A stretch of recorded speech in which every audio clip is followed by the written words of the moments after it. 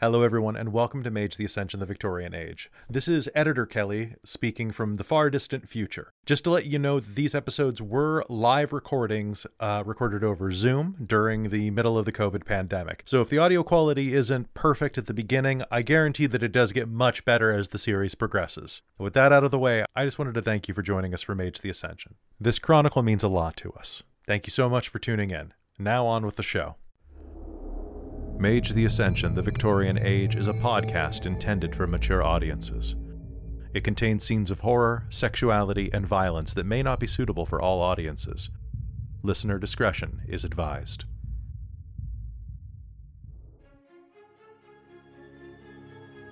Dork Tales presents Mage, the Ascension, the Victorian Age. Book 1, The Devil and the Doves. Hello everyone, and welcome to the 0th episode of Mage, the Ascension, the Victorian Age. I'm Kelly. I'm your storyteller for this hopefully epic adventure, and I'm very excited to be here because in this episode we get to talk about the game. We get to wear normal clothes because that's not going to be a thing for the next Saturdays that we're doing this. And if you're wondering, Jen and I, coincidentally tonight, both wore our commemorative Mage the Ascension Technocracy live-action role-playing shirts that we had made up for the LARP that we ran. This is a tour shirt because it was an alternate reality game with all of the places we went across the multiverse on the back. These are limited edition, although I'm going to talk to Michael about that. We're going to find something out. Cool. I could have swapped out for it. I just didn't realize. Yes, so could have I, but I was like, well, then Robin would be kind of left on her own without to join in, so. All right. It's fine, guys. Don't worry. Don't include. It's fine. Right. Ooh, there we go. I'll move that to the side. All right. So, folks, tonight is not actually a game. Tonight is where we're going to talk about the game. We're going to get you hyped for it, and we're going to do a little bit of work so that you know who we are going into this and what we do.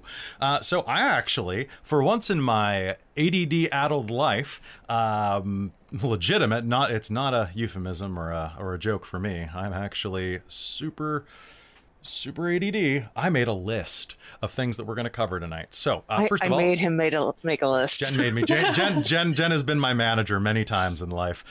So first of all, I want to say welcome, because step one is greeting.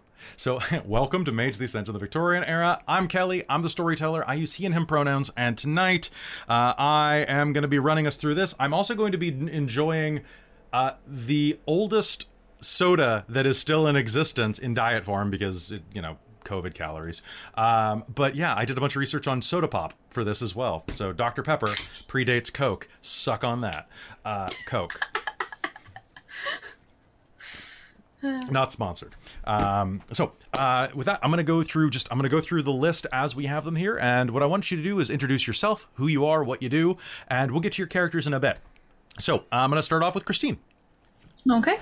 Well, hello, I'm Christine. I use she, her pronouns. I stream in a lot of stuff on Dork Tales, and I have my own channel where I play Guild Wars. Nice. I don't know. What else do you want us to say about ourselves? We didn't really prep for this. Well, you're not prepping for anything. We're doing it live. We're going in raw. Well, first off, let's do You can catch me on such things as Shards of Nirn and Rime of the Frost Maiden. There we go. Reign of Emeries. All right, Amy. Hi, I'm Amy. I use she, her, or they, them pronouns. And yeah, I stream on Dork Tales a lot in various games, such as Reign of Emeries, Werewolf, The Bitches of Brewery Park, the Shards of Nirn, and also I stream on my own channel, which is Paradoxical Ghoul here on Twitch. I variety stream some Guild Wars 2, some other stuff, most recently Final Fantasy 15. And yeah, that's me. Nice. I'm going to snake around and have Jen go next. Sure, yeah. Hi, I'm Jen, and I don't stream a ton on Dork Tales, mostly because I'm busy. And an introvert. And an introvert, and streaming is very tiring for me. But I love Mage, so that's why I came back for this. It was a wonderful carrot. Yes. Come on. A little bit, yeah. But I have been in Bitches of Brewery Park as well, and a couple of the one-shots through Extra Life and stuff like that. So Fantastic. And finally, the one of the more prominent members on the channel as well, but our mage baby is Robin. Hi, Robin. Hello, everyone. Yes, I am going in very raw to this tonight. And all you people that may have found Dork Tales through D&D and have never really watched or know how to play World of Darkness, you're gonna learn with me, because this is all new with me too. So hey, we can learn together, because this is gonna be great. I'm super excited about it. But I am Robin. I use she/they pronouns, and you can find me on shows such as Rime of the Frost Maiden, Reign of Emeries, Ghost of Saltmarsh. You're in like all but 2 games, so it's yeah. I weaseled my way in. It's great. I love weasels. They're great. And you can find me at Second Gen Gamer on Twitch as well. Nice. All right, so that's the who we are and what do we do. And creeping the beginning of my streams sometimes too. This is true. Yeah. Just to call out Amy. Yeah. So Rogue Stealth. If you've never heard of Mage the Ascension, it is without a doubt probably my favorite role-playing game of all time. I've played a lot of role-playing games, actually Mage was the first campaign that I ever played. We call them Chronicles in the World of Darkness because it sounds fancier.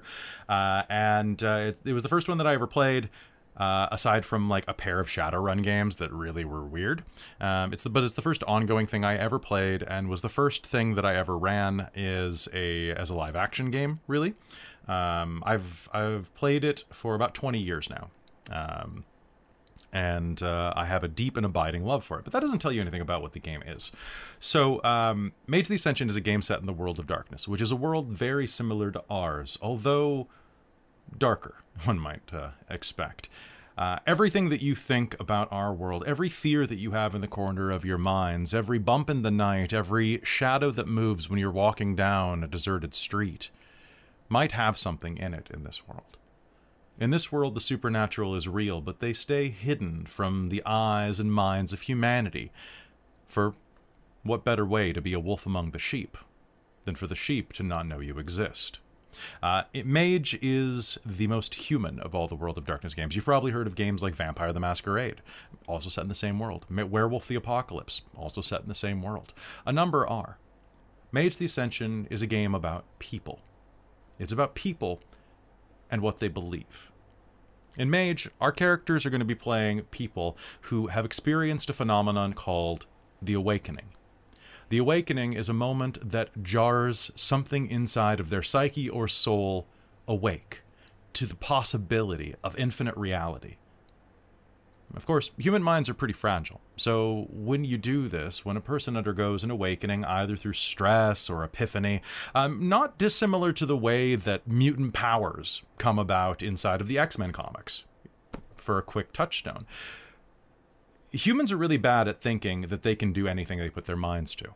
In fact, any time that I've ever had someone tell me that in real life, be it a parent, be it a guidance counselor, I have not believed it. And I doubt many of you have as well. Now, when someone said that I could be very good at something, or I could be an A student, or a good dungeon master, I believe that. I'll funnel that belief that I can do anything through small, selective practices, like being the best Tetris player. Humans inside of Mage are no different. That brief epiphany that the universe is malleable to one's will gets funneled through a belief system. Some people find religion. They believe that their prayers can heal the sick. Others find science and realize that they have found ways to change reality and through new and exciting technology that only they can get to work for some reason. Others call upon ancient traditions, old gods and spirits that much of the Western world has pushed away. Or perhaps they find the old ways of hermeticism and wizardry. Or maybe you just need to do kung fu hard enough to punch through a solid steel wall. Mages are people who believe something so strongly, according to their rigorous belief system, their paradigm, that they can make the impossible possible.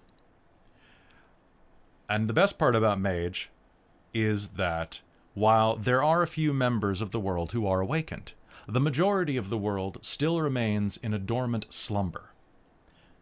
There are a few thousand mages on the planet. Maybe more, maybe less. There are 7 billion not mages. We call them sleepers, for the thing inside of them that would allow them to control the universe is sleeping, not absent. And even in that sleeping state, their instinctive, inherent beliefs form reality as we know it.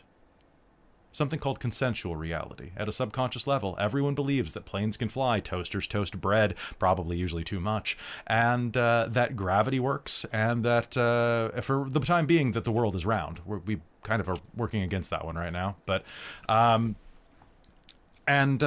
you have 7 billion people with a fraction of the power of the awakened that say, hey, dragons don't exist, probably, and you can't probably shoot fire out of your fingers without a flamethrower, and you do it in front of them, there's something called a paradox, because you just did something you can't do. And 7 billion sleeping souls say, excuse me? And bad things happen to you. Mage is a game where you can do everything you want, but you got to be sneaky about it. Mages are much more likely to do things like win scratcher tickets, or dodge a bullet at just the right moment, or, oh, it's just a flesh wound, or maybe they don't throw a fireball, but one Zippo lighter? Isn't it just lucky that gas main was broken? Coincidental effects. To change reality, avoid paradox, and survive to another day. The last thing that you need to know about Mage the Ascension is that it is a war about ideological differences. A few hundred years ago, magic was rampant. Everyone lived under the yoke of powerful wizards who could do whatever they want. Our myths are full of such horrible beings. And if you take their word for it, a group of heroes arose who decided that perhaps wizards and mages and mystics did not need to have this much control over the world. Perhaps they should return some power to the people. And so they did so through incremental spells that were given out to people in formula. Simple, repeatable steps that if you did them every time would usually produce the same effects. Rub 2 sticks together, dry, and you might create a spark. Mix these components and you'll create cement. And so, a group of mages that would become known as the Order of Reason began to give science to everyone. It wasn't a bad idea at first.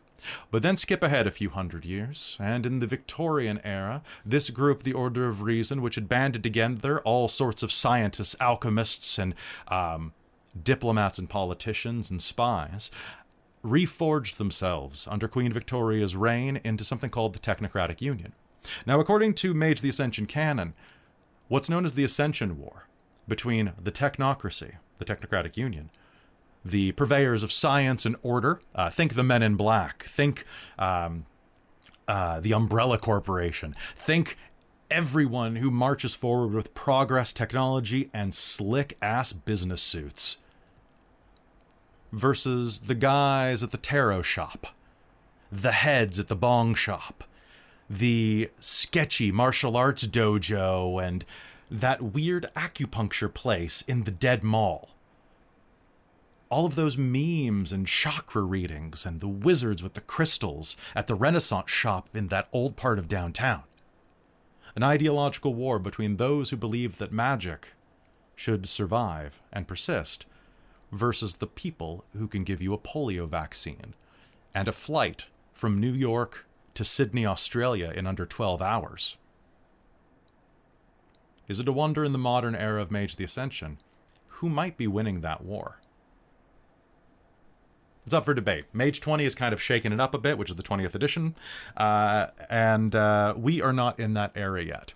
So right now, this game is going to be playing with the Traditions, who are the de facto good guys from the setting, although every Technocracy fan is going to be calling me a liar right now.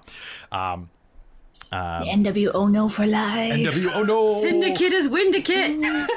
We have so many memes. We played Technocracy LARP for 3 years, just Technocracy. My very first LARP World Darkness role-playing character was an NWO agent. And I love her so much. It was very cool. Someone in there mentioned The Order. The Order is a great touchstone for several Mage shows. It's pretty great.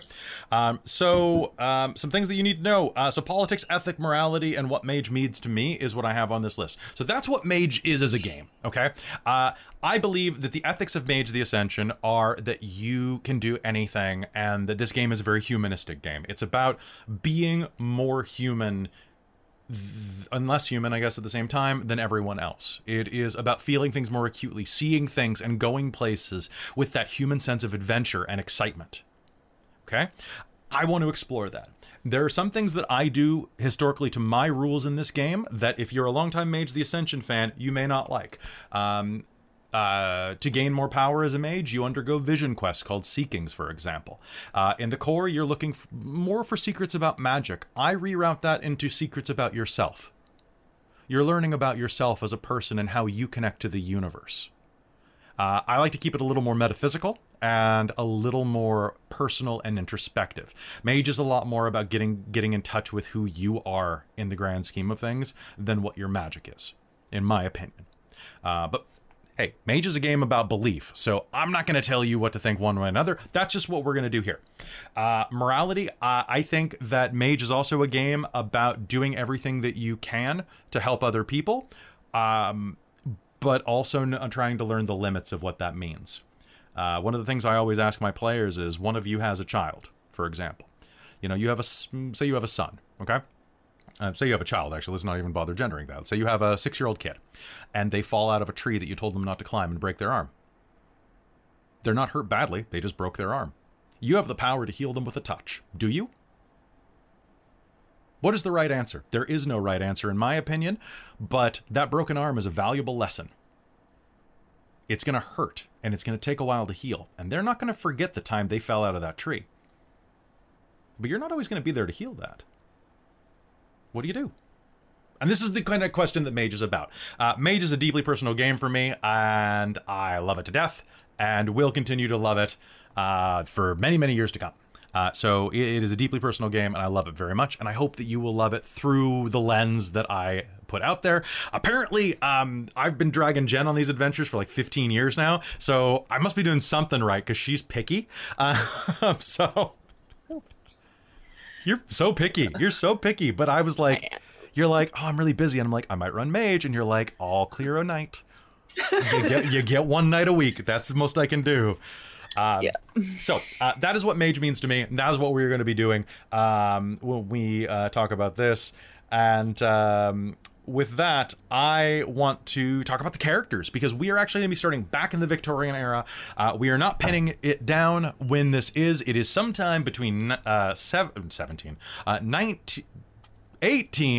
sometime between 1893 and 1897. Because I haven't decided, and I don't want to jinx it. So,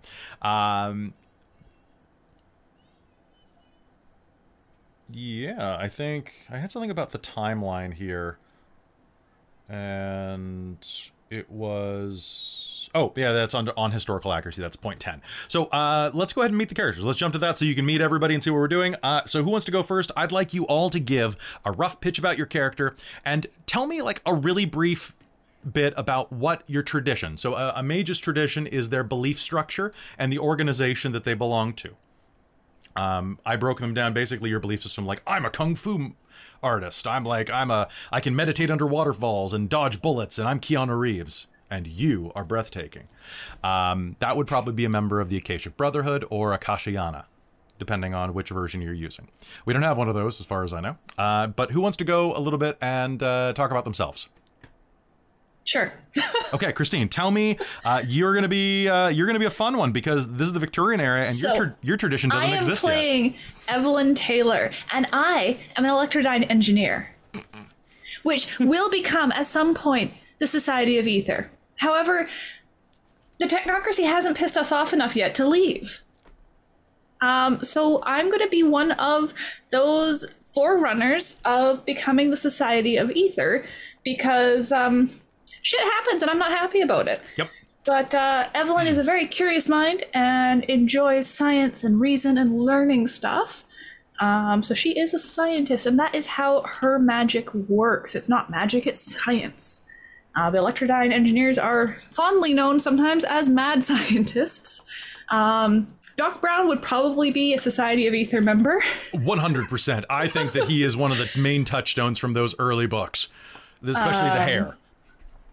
Yeah, so I'm really excited because Victorian era, and I am a historian specifically of the British area, specifically the 17th long 18th century. So going right into the Victorian era, and pseudoscience was rife. There was so many things, and there's so much ability to be creative in this moment of how my magic works as Evelyn.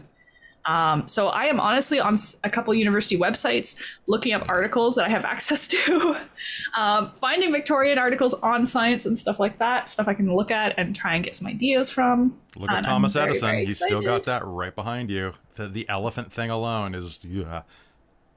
But yeah, so that's, and the Society of Ether believes in, of course, capital S, science. Oh, yeah. Why are you excited to play her? Just, I think there's going to be a lot of ability to be interesting. If any of you have seen the show The Nevers, I've only watched the first episode, but my character is slightly based on the idea of, I believe, what was their name? Prudence? Yeah, Prudence, the engineer. Who's kind of the mad scientist engineer in that one. So it's a bit of that flavor. I'm interested in playing it because I do slightly methodically look at, okay, what did I play last time? Oh, physicals heavy? Not doing that this time. So I've done kind of a physicals heavy in a technocracy game. I've done a more socials heavy in a changeling game and that sort of thing. So this time I'm going more of a mentals heavy, but more of a social secondary. So instead of being like kick-ass, smart Laura Croft type, I'm going to be smart and charming and charismatic. Not necessarily really good at physicals, but that's what my inventions are for. It's true. Do you want to come back? I want to ask you a question about a couple of connected NPCs that you have, just so that I have their names down correctly. Did you have your husband's name? Because you're a good Victorian woman, so of course you're married. Yes, I am married. One moment, let me just pull up my survey because it is in there. Cool. And I make all of my players for Mage games complete a. This one was short. It was only 8 pages of before questions. You put answers in, yeah. Yeah, Or, like that, yeah. Well, it used to be 12 for the LARPs. So. Morgan. James Morgan, I believe. James Morgan. Okay. And did you Yes, have a James name Morgan. for the mentor you are defecting with? No, I was leaving a lot of that descriptive up to you because I think, honestly, you'll come up with something way more interesting than I will. Cool. I will have to do research. And because I don't know this person yet, yeah, I kind of figured like I'm getting what I'm gonna get because I can't afford to be picky at this point. I am running from the technocracy. This is really true. So I am defecting. So I'm gonna have to do some research to make sure that I get the name scheme right and figure out whether or not he's from the Americas or he is French. I don't know if I can pull off the French accent. It's one of my weaknesses as an actor, because if I'm going around saying that I speak with a French accent, I will sound like Pepe Le Pew. You know. Well, I mean, I think we went with, I paid for an interesting and eccentric and good like mentor. So not like a really present one, but very interesting. Yeah. So I've got some good ideas there. And then was there anybody else? She's 21, so she's still quite young. She hasn't had a ton of world experience beyond, I mean, what would have been common for the day and age, which 21 was quite old. 21 was quite old. And that's why I asked you all play very young women, because it is not a great era. We're going to touch on the whole woman thing in a bit, by the way, and why that we're taking some liberties with history on this, because, hey, I want this to be fun. Oh, and hello, Raid. And also, hello, The Onyx Path. Good to have you in the chat there, guys. Yes. It's so good. Great. Who's rating us? Ooh, it's Table Down Top. Or Table Down Tabletop. Top Down Tabletop? Top Down Tabletop. Sorry, my chat keeps moving and I can't read it. Okay. Yeah, so we're definitely going to play with some of the paternalistic sort of themes in Why Evelyn Leaves. Sounds and good. Moves on. So I've got some good stuff for you. I'm super excited for episode 1, and episode 2 is going to have content warnings out the wazoo, but it's going to be fantastic. I'm going to have to psych myself up or something before this. It's true. So I think in order of making it easy to understand for the chat, I'm going to ask Jen, can you go first? After Christine. So Christine is a mad scientist, kind of like a Thomas Edison or a Tesla. You are... More Tesla, I think. More Tesla. So I will be playing Josephine Carrington, or let me actually get this right here. Okay. Josephine Azure Benedict Evans Hazel Carrington Benny Tharsis, daughter of Concordia, mistress of the Arcturus, in caligni abditus, Kodairu Zaremot Aseut Bo. Which is, of course, her hermetic true name, because boom! I like that you managed to just get that right off. And there's a hermetic fan watching this who is squeeing right now. They're just like... So tell me, I didn't write any. I wrote Josephine. Ooh, yeah, that's fair. She goes by Josephine, so that's fine. So Josephine, just kind of almost the complete opposite of Evelyn, actually, because Josephine was born in Concordia, which is the main city of Horizon, which is a realm separate from Earth that was created by tradition mages. Yeah. As a stronghold. It's Narnia. It's Narnia. But with more kung fu and Arabic mysticism and and all mixed together, more or less. So it's also a place where magic is just a part of everyday life. Mm-hmm. And she's a kind of a weather mage, but from House Tharsis, which is from the Order of Hermes. And so she deals primarily in forces magic. I'm hoping to come across as a bit overconfident and naive, but she's come to Earth to kind of find her fortune, and she yearns for adventure. She's also kind of in her early 20s there, and but hasn't really left home yet. So this is her first time leaving home. So you're a stranger in a strange land. Yes, I am.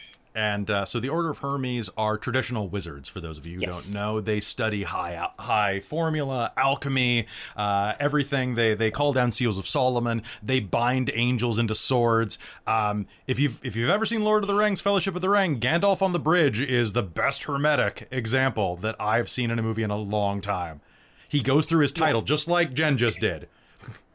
Flame of order, it's so good. But that's the kind of stuff that she's going to be doing. Why are you excited to play her? Well, one of the things I'm excited about is, so first of all, I played a lot of Mage with you pretty much entirely, which I've fallen in love with it much like you have. And but because of that, I also really wanted to play something different this time, because I've played a lot of different things. And so being in the Victorian age kind of opened up a bunch of options. I get to be from Horizon, which I've never been able to engage with. No one ever runs anything in there because it's in the current continuity. Well, okay. So in the continuity that I grew up with before Mage 20 kind of shook it all up a bit, Horizon's gone. The technocracy blew it up. It's blown up and gone before you start playing the game. This isn't a spoiler. This is just backstory. So it's never existed for us in our games before. I think you guys went there. Well, it's mostly dead. You guys went there once in the game before you started playing with me, actually. So no one's been there out of this group. Mm-hmm. So you get to go there and you get to meet some of the famous people. You could hang out and get drinks with Vormos. Yes. He's great at this point. He's barely evil. Right? Barely. Yeah. It's barely an inconvenience, really. Yeah. So because I get to, do some stuff with Horizon, which I've never had to do or done before. I actually came up with the concept. It shifted since then, but my original concept was like pirate queen type character. And that was before I realized there was an actual hermetic house that dealt with that. That vanishes 10 years after the start of the game, like 1901, doesn't it? Or something like that? 1897, end of the Victorian era. Oh, yeah, that's why I have it set in those 4 years. I wonder why. So who knows if, the whole disappearance and the hunting down for demonic worship part will actually show up in game, but it's possible. It's fine. Or maybe it's all your fault. Why would that show up? Right? Who knows? But because it vanishes in 1897, House Tharsis is not in the later books, and there's actually no real information on it except for when it started, when it ended, and the fact that they mostly dealt with weather magic, and therefore were very big during like the age of piracy. So there were a lot of pirates, a lot of sailors, that sort of group of people. And so I get to play someone that's a tradition that I absolutely love. I love the Hermetics. They're my favorite. But in a different flavor of things. And it's just really fun and exciting for me. So. Nobody has a magic wand up their ass quite like the Hermetics. They're so great. Nope. I love that in the LARP version of this, you have to take a point of condescending. Like as a negative trait, you have to be condescending if you play a Hermetic. Just a little. I know. Just at least once per night, you have to be like. It's so good. Yeah. I love them. Okay, so do you have any ideas for your mentor? Because I still am browsing the surveys right now. So. Yeah, so I don't actually have points in mentor, but I do have my teacher who inducted me into the Hermetics, and his name is Ignatius Schmidt, Bani Tharsis. And then I do have a patron on Earth who we hadn't really talked much about because I needed somebody kind of on Earth to help me get acclimated and settled and all that, because I am an unmarried woman. It's true. Because I'm from Concordia, because we don't fucking care. I have a pitch for you for this gentleman. Sure, yeah. Paul Giamatti. That is my pitch. Okay. I want him to be played in my head by Paul Giamatti. Sure. In every movie where he has ever been frustrated and bearded. Yeah, okay. Because we just watched a movie, we just watched Gunpowder Milkshake the other night, and he's in that, and he's frustrated and bearded in a suit, and I'm like, that's Jen's guy right there. Because he's a nice guy, but also a complete dickhead. And nothing says a good Victorian contact like a dickhead who is also potentially a good person. With that, what's a good name? What do you want to name him? I did come up with a name if you like it. Let's hear it. Clifford Hackenberg. Oh, God, that's Paul Giamatti.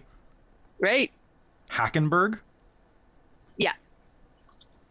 Okay. I'm going to write that. I'm going to spell that wrong. But Clifford Hackenberg is going to be there. He's going to be played by Paul Giamatti in the film. And that is going to be fantastic.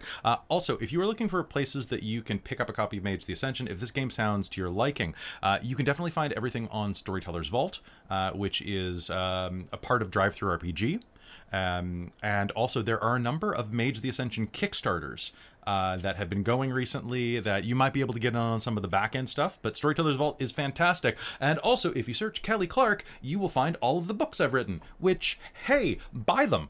They're more about vampires, but I'm going to start doing Mage stuff when I stop writing about vampires, which is in, like, 3 more books.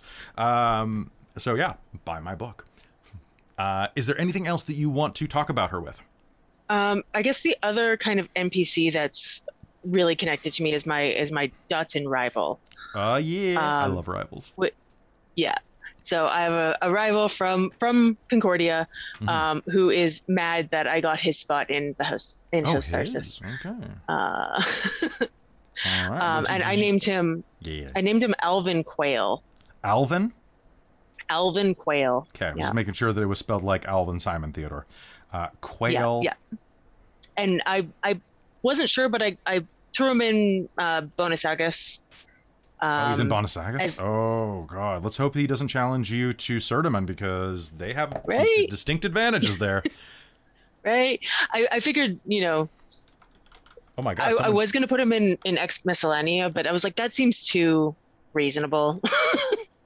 Gotta make it interesting, right? Someone just actually recognized my name from my book publishing, so that's fun. Nice. Onyx Path, feel free to drop links in the chat. I believe you have approval to do so. If not, you can send me a PM and I'll do it. All right. And add me as a friend. Maybe we'll hang out. All right. Let's go to the... it's really funny because we're finishing with Robin because she wants to go last because she's the new one. Hers is actually really easy to understand. Now let's go to Amy. I don't know where to start. Okay, so Amy, what's your character's name? Chastity Prudence Goodwin. Sounds good. Where is she from geographically? About Boston Bay area. A little bit further out, Massachusetts. Like a little closer to Salem, somewhere around there. Just in the outskirts of it, and not quite Salem, but nearby. When you grew up, was there any strange or unusual event that occurred involving like ergot poisoning? What? None. I don't know. I mean, she's a good Puritan girl. I don't know. Sorry, a good what? Puritan girl. When are you from again? How old are you? 1960 something. 1960? Yeah, that's when we set this, isn't it? 1690 something?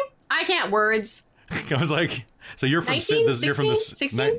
It's 2021 right now. Subtract. Sorry, which year are we saying this in? Victorian era. That's the 16 something? Yes. So Amy, totally, right? So Chastity is a bit out of time.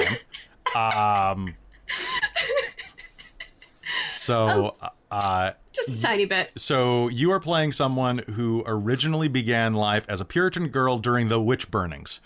And through a series of events, which we will not share here because I might do part of it on camera, I'll warn you in advance because I know what involves some of that, and some of it's content warningable.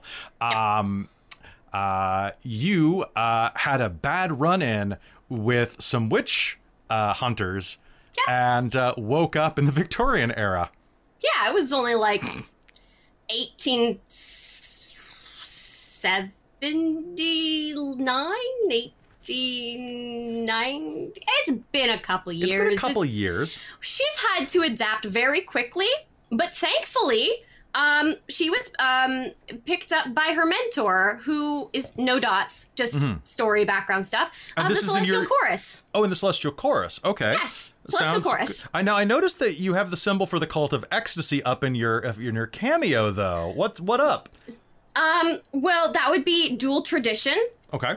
Yeah, she's shifting gears a little bit. She's found that maybe Celestial Chorus is great and all that, and her faith is very strong because she is a good Puritan girl, but also she's had her eyes open to other ways of enacting magic and interacting with the world.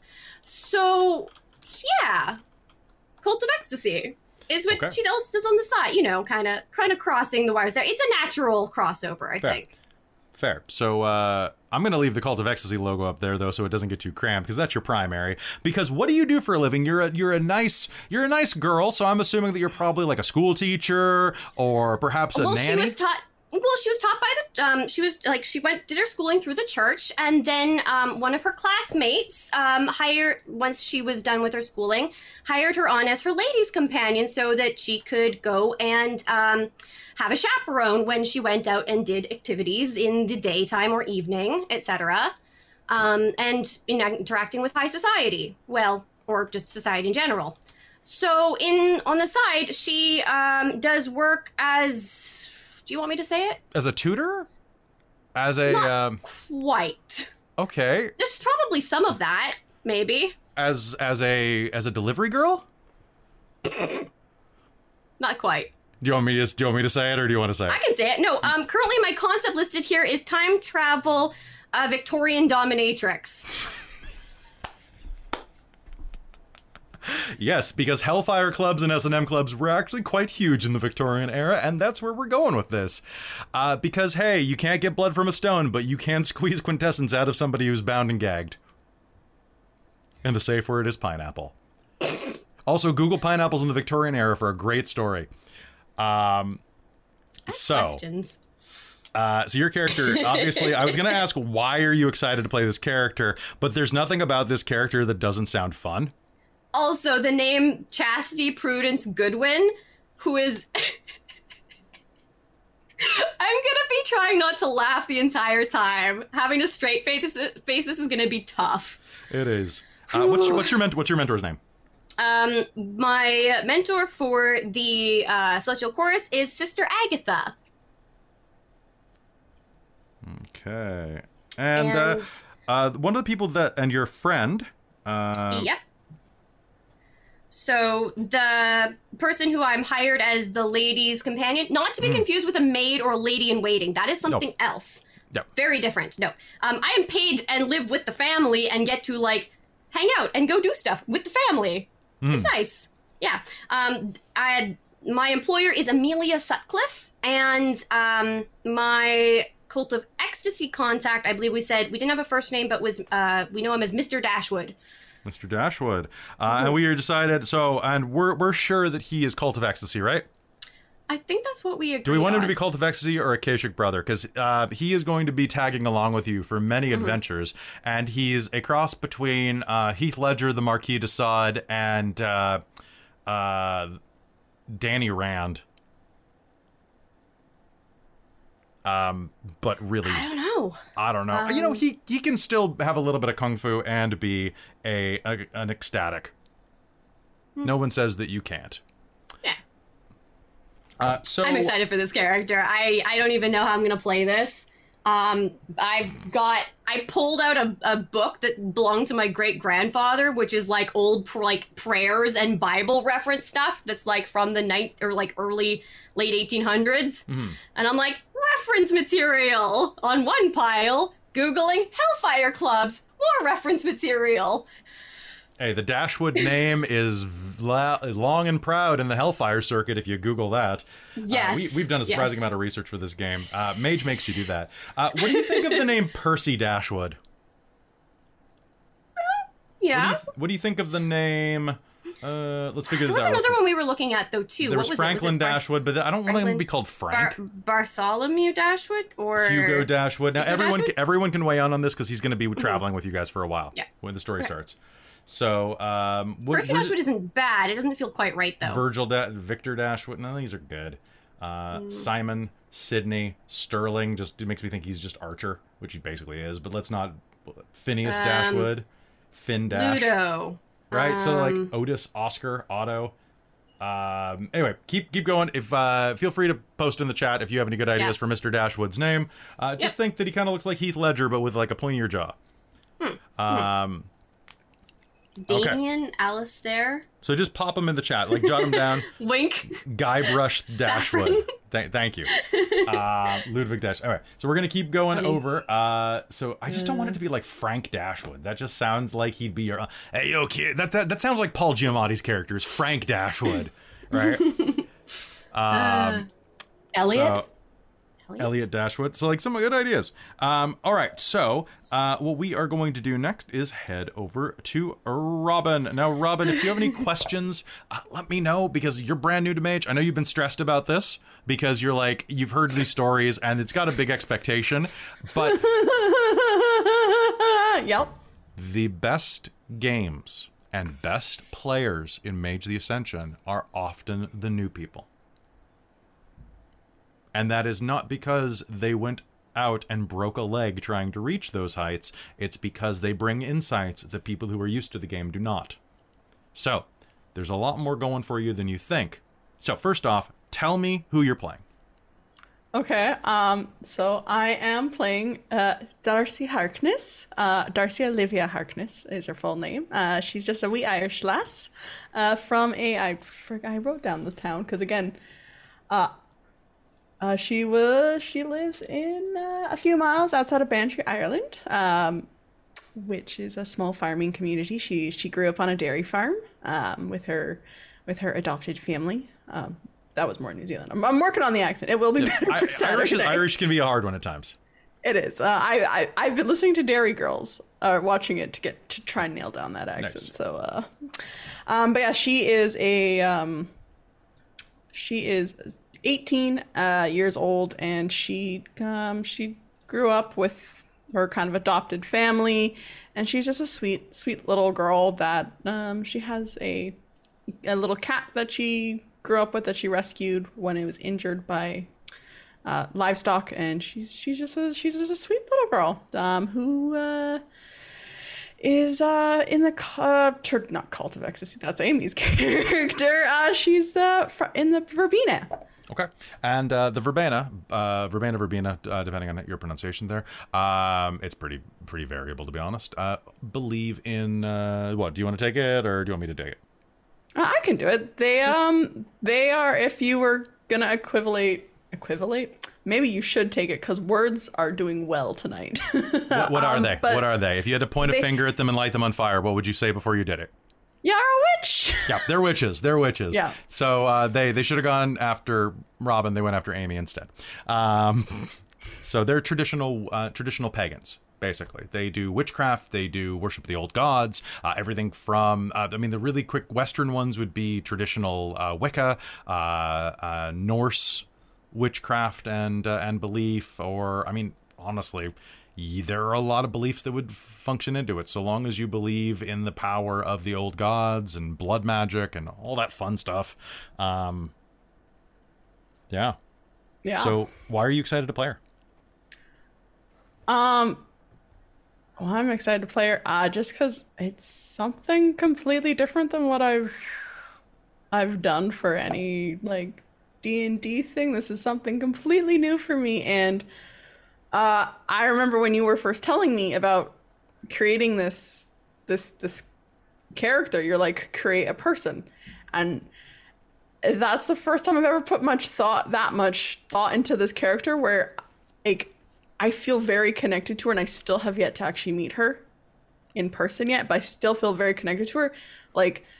And this was crazy. I was out walking along the ocean side, and I was listening to a soundtrack that Kelly was like, oh, this is giving me the vibes for this era. And it was slightly story, and all of a sudden Darcy came and she was talking to me. And that's when I started building this character. I was stressing out about building her because nothing was coming in, and I had no inspiration. I was freaking out because I was hearing all my other compatriots here talk about their things, and I'm like, I don't know what I'm doing. And all of a sudden Darcy came and she spoke to me, and I was like, this is weird and I like it. So it's just Mage does that. Yeah, Mage does that 100%. You were talking to your avatar. It's inside of you right now. Unless you took a merit, then it's outside of you right now and getting coffee, or making coffee if it's a nice one. But we'll discuss that later. So you have a mentor that's going to pick you up right at the beginning of game, because we're going to start in media res. What's her name? Oh, and the chat suggested McLovin Dashwood. I think that is the winner, really. If not, I liked all the Dashwood. Oh yeah, Dashwood.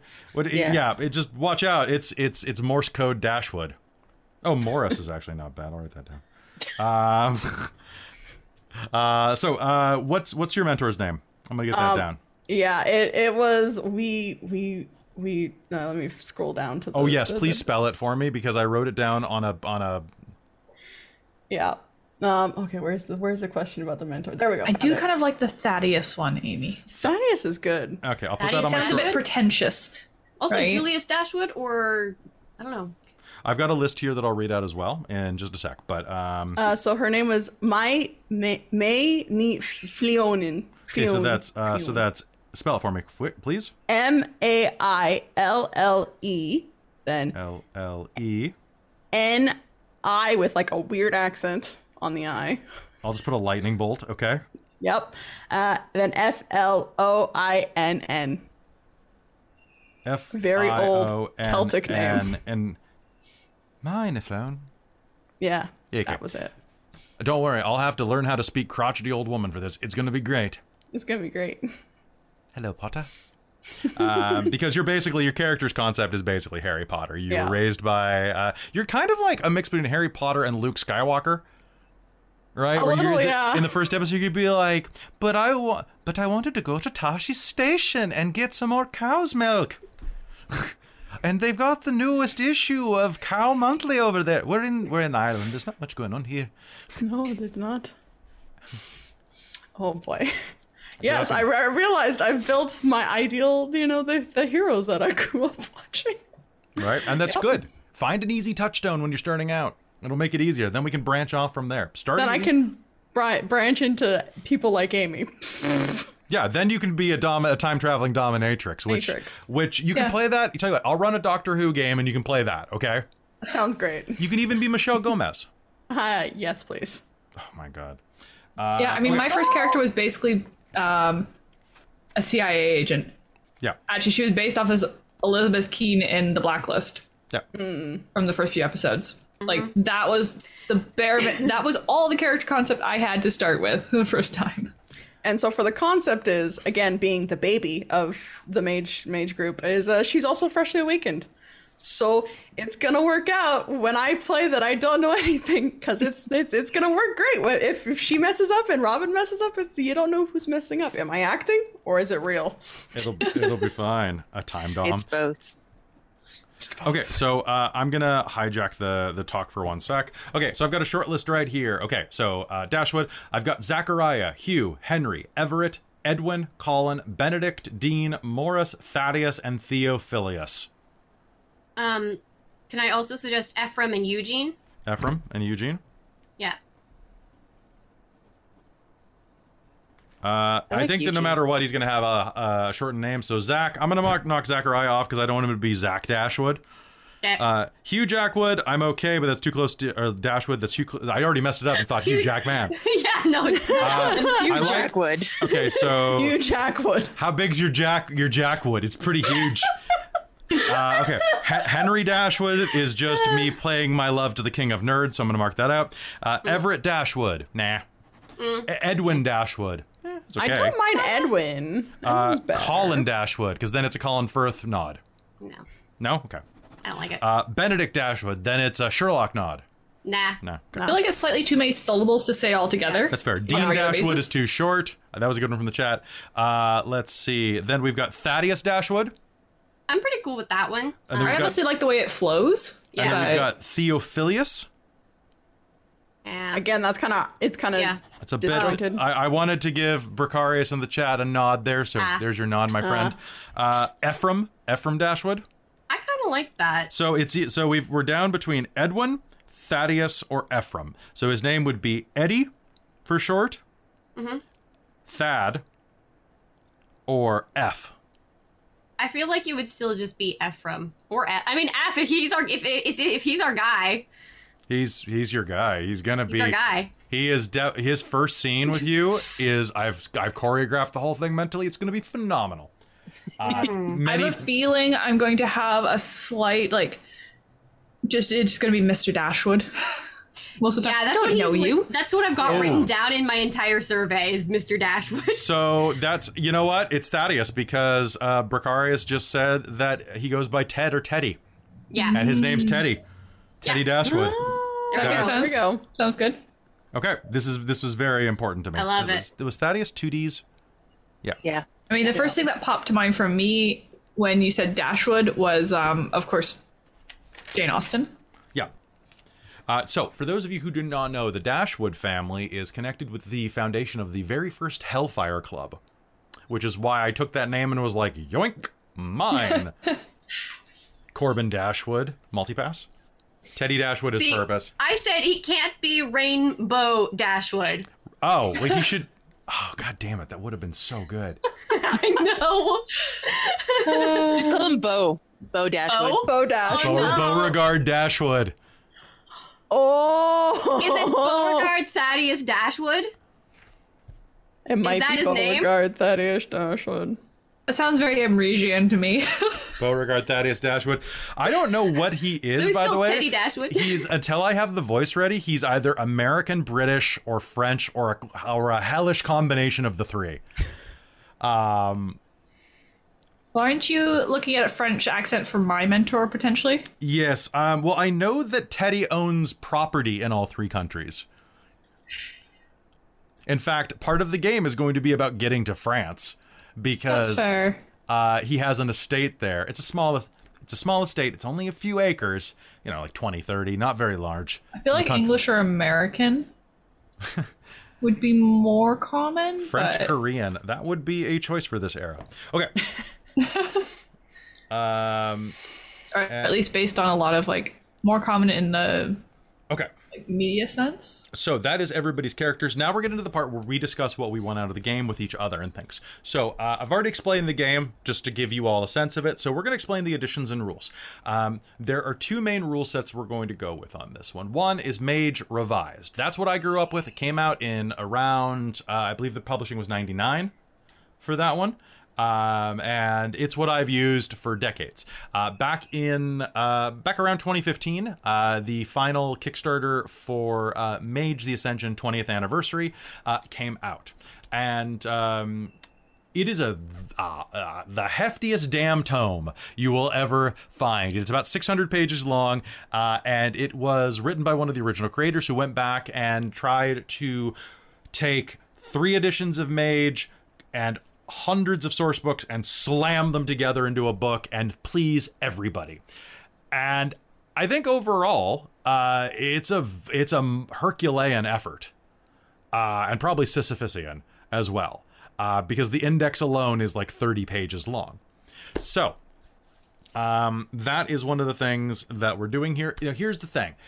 It's stated many times in this book that the author that put together M20 is not the hugest fan of some of the things they did in Revised. So, in My Baby.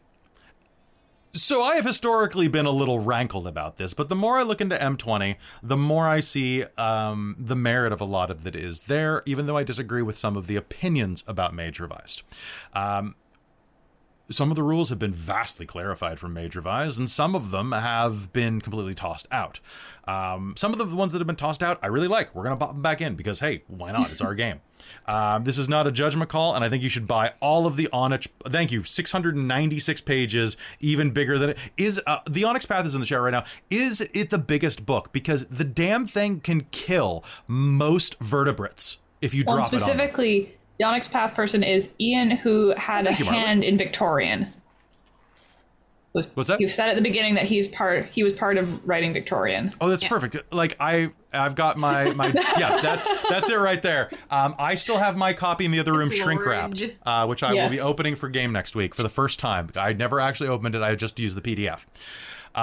700 pages, because it is 20 years of history and tons of stuff where they say, hey, you can use this rule or not.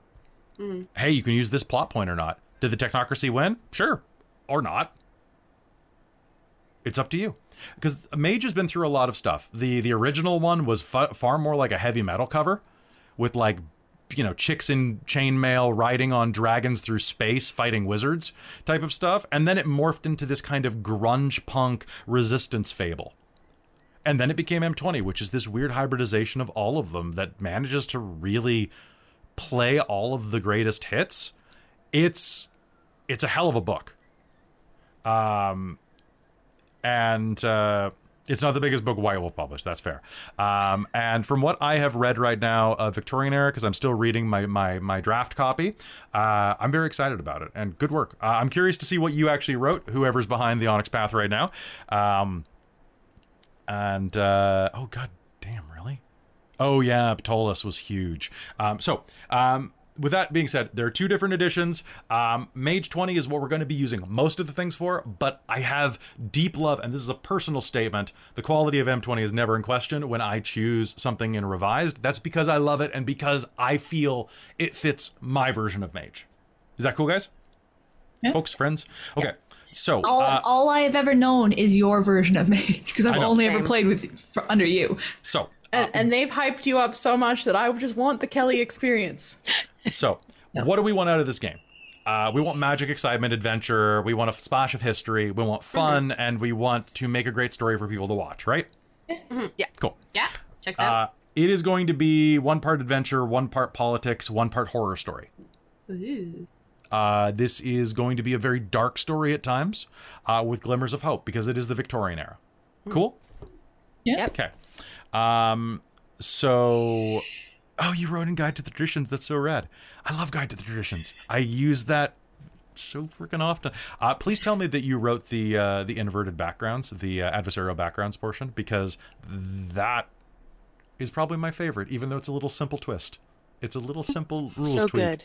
But it makes good. so much. I incorporated it as a mandatory feature in my LARPs. Yep. Because it makes it so much better if you have a rival. It means I always have something to throw at you. Okay, so first off, in Mage 20th and some of the earlier editions besides Revised, they use a K when they talk about magic being like will-working magic rather than just like, like rabbits out of a hat type of magic. You guys cool if I omit the K just because it saves me on my Twitter word count? I don't Or care. Okay. I'm probably going to forget to use it anyway. Yeah. So Because we didn't grow up using it, but hey, the special K is still there. I'm just the special K. There we go. you are the special K in I'm the magic. special K. With Kelly played by Sasha Grey, I'm there for that. I would watch that. Okay, Magic and You. Okay, so one of the big things that is different about the two editions, though, is Paradox. Okay, so in Paradox, Paradox is what happens when you cast magic that goes against consensus. The Victorian era is going to be a bit looser than Modern era to begin with, because people believed a lot of crazy stuff. Oh, thank you for showing off the guide to the traditions I loaned you. Fantastic. I did earlier, and then it went out. Then it made me go out of focus. So I'm like, well, guess I'm showing it again to bring me back into focus. So, what I want to do is, there are two types of Paradox we can do. Okay, there is Original Mage M20, which is when you cast a vulgar effect, that is a magical effect that is paradoxical in nature, that is something that... I have so many geese outside my window. That's the paradox. That's the paradox, a pair of geese. Yeah. Coming for you. No, it's the paradox. Whack. Aflac. My car insurance went up. So in M20, basically, when you cast a vulgar effect, you get a point of paradox. It goes off, basically when I say it goes off, at a dramatic moment. You can collect many points of paradox. Many points is far worse than less points. However, it is... you have much more latitude with what you can do because you can afford to mess up a bit more. Extra points of paradox. Paradox sounds scary, but 1 point of paradox... Well, let's talk about revised magics for you to understand the context here. In revised, every mage has access to their magic, comes through a source called spheres. Spheres are spheres of reality, realms that are broken down into things like, forces, which is my control of all universal forces from magnetism to heat and their negation. And then there are Gravity. things like, gravity. Life, which is all living beings and organic tissue. Mind, all conscious and subconscious realms in the astral plane. Spirit, all ephemera and worlds of spirit.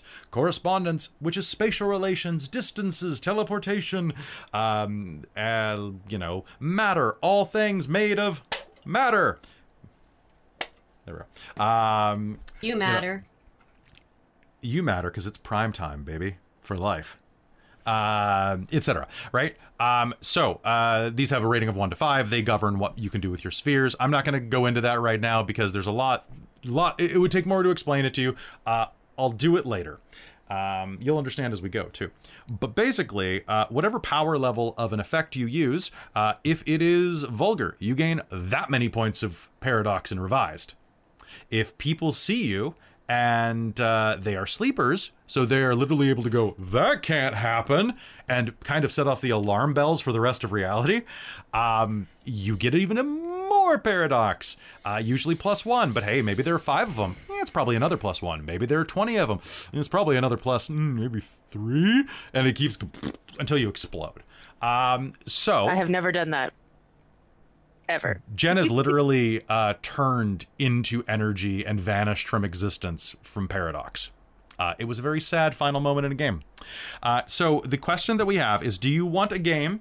And the reason that Revised did this is that it was set in an era where the world was ending and mages were struggling to fight against the technocracy while kind of held down by that kind of Matrix kind of vibe, right? It had a very Matrix feel, even though it came out slightly before the Matrix. At least Revised did. And So there was that whole against the system, struggling desperation, gutter punk type of World of Darkness, gothic punk horror type of vibe. So desperate magic where big punishment occurs is a big deal. It made sense. But in M20, they wanted to loosen it up a bit and make it a little more hopeful. What do y'all want? You four. I always lean toward revised because I like desperation. But this is the Victorian era. So I don't actually think that it might be that bad. I think one point of paradox, personally, is because I grew up with revised, feels a little too loose. My opinion here. So, first of all, being from my character being from Horizon, I have a different experience of paradox in that I'm not entirely sure it exists. That's beside the point. But I also know that because the Order of Reason has not yet kind of solidified a lot of reality in all the different areas, there's a chance that we go somewhere where, like, Darcy's paradigm is if you go to rural Ireland, it's perfectly legit there, and there wouldn't be, a lot of paradox. So I kind of lean towards it being more harsh than M20 for sure. I love revised, but I am also a paradox queen, so So I was just told by the Onyx Path, because I'm still reading through the book. The Straits thing. The Straits. So I want to see what the difference is there, because we kind of have slightly, I think it's like kind of the 3 levels of magic. So elegant is the basically coincidental, as he said. Uncanny is kind of, it's weird but still believable. It's just uncanny. Yeah. Okay. And then catastrophic is just like, what the hell? There's whales in the sky? Okay. And how does that work for paradox? Is that what they call a whale? So is it just right? is it just a difficulty break rather than, so does paradox not really show up? I like that. Uses elegant magic in place of coincidental magic, vulgar magic without witnesses. Uses the Straits in place of paradox. Okay, hold on. I'm still. It's a bare bones PDF copy that I'm looking through because it's still a draft edition, so it's not. Onyx Path said page 172 of the collected manuscript. Okay, cool. I was just onto that. Okay, so the way that it works is the Straits, reality, but.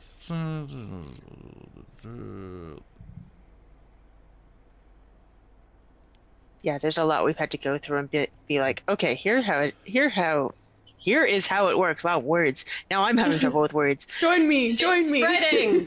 Like a virus.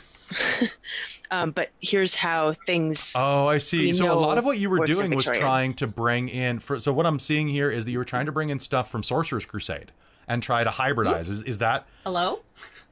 What? Sorcerer's Crusade? Yes, because you were going to run that. So it looked, because it says right here that this is using the Scourge, or it is replacing the Scourge, which you remember reading about because you were reading my copy of Sorcerer's Crusade. In contrast to the gods-driven nature of the Scourge or existential terrors of paradox, the Straits tend to manifest as elemental phenomena, sickness of the mind and body, or violent forces acting to crush incursion. This kind of feels, and I mean this as an absolute positive, this feels a bit like it's touching on some of the paradox from Mage the Awakening, particularly 2nd edition Mage the Awakening, which was by far the superior Mage the Awakening, first of all. And when the paradox worked in that game, it was great.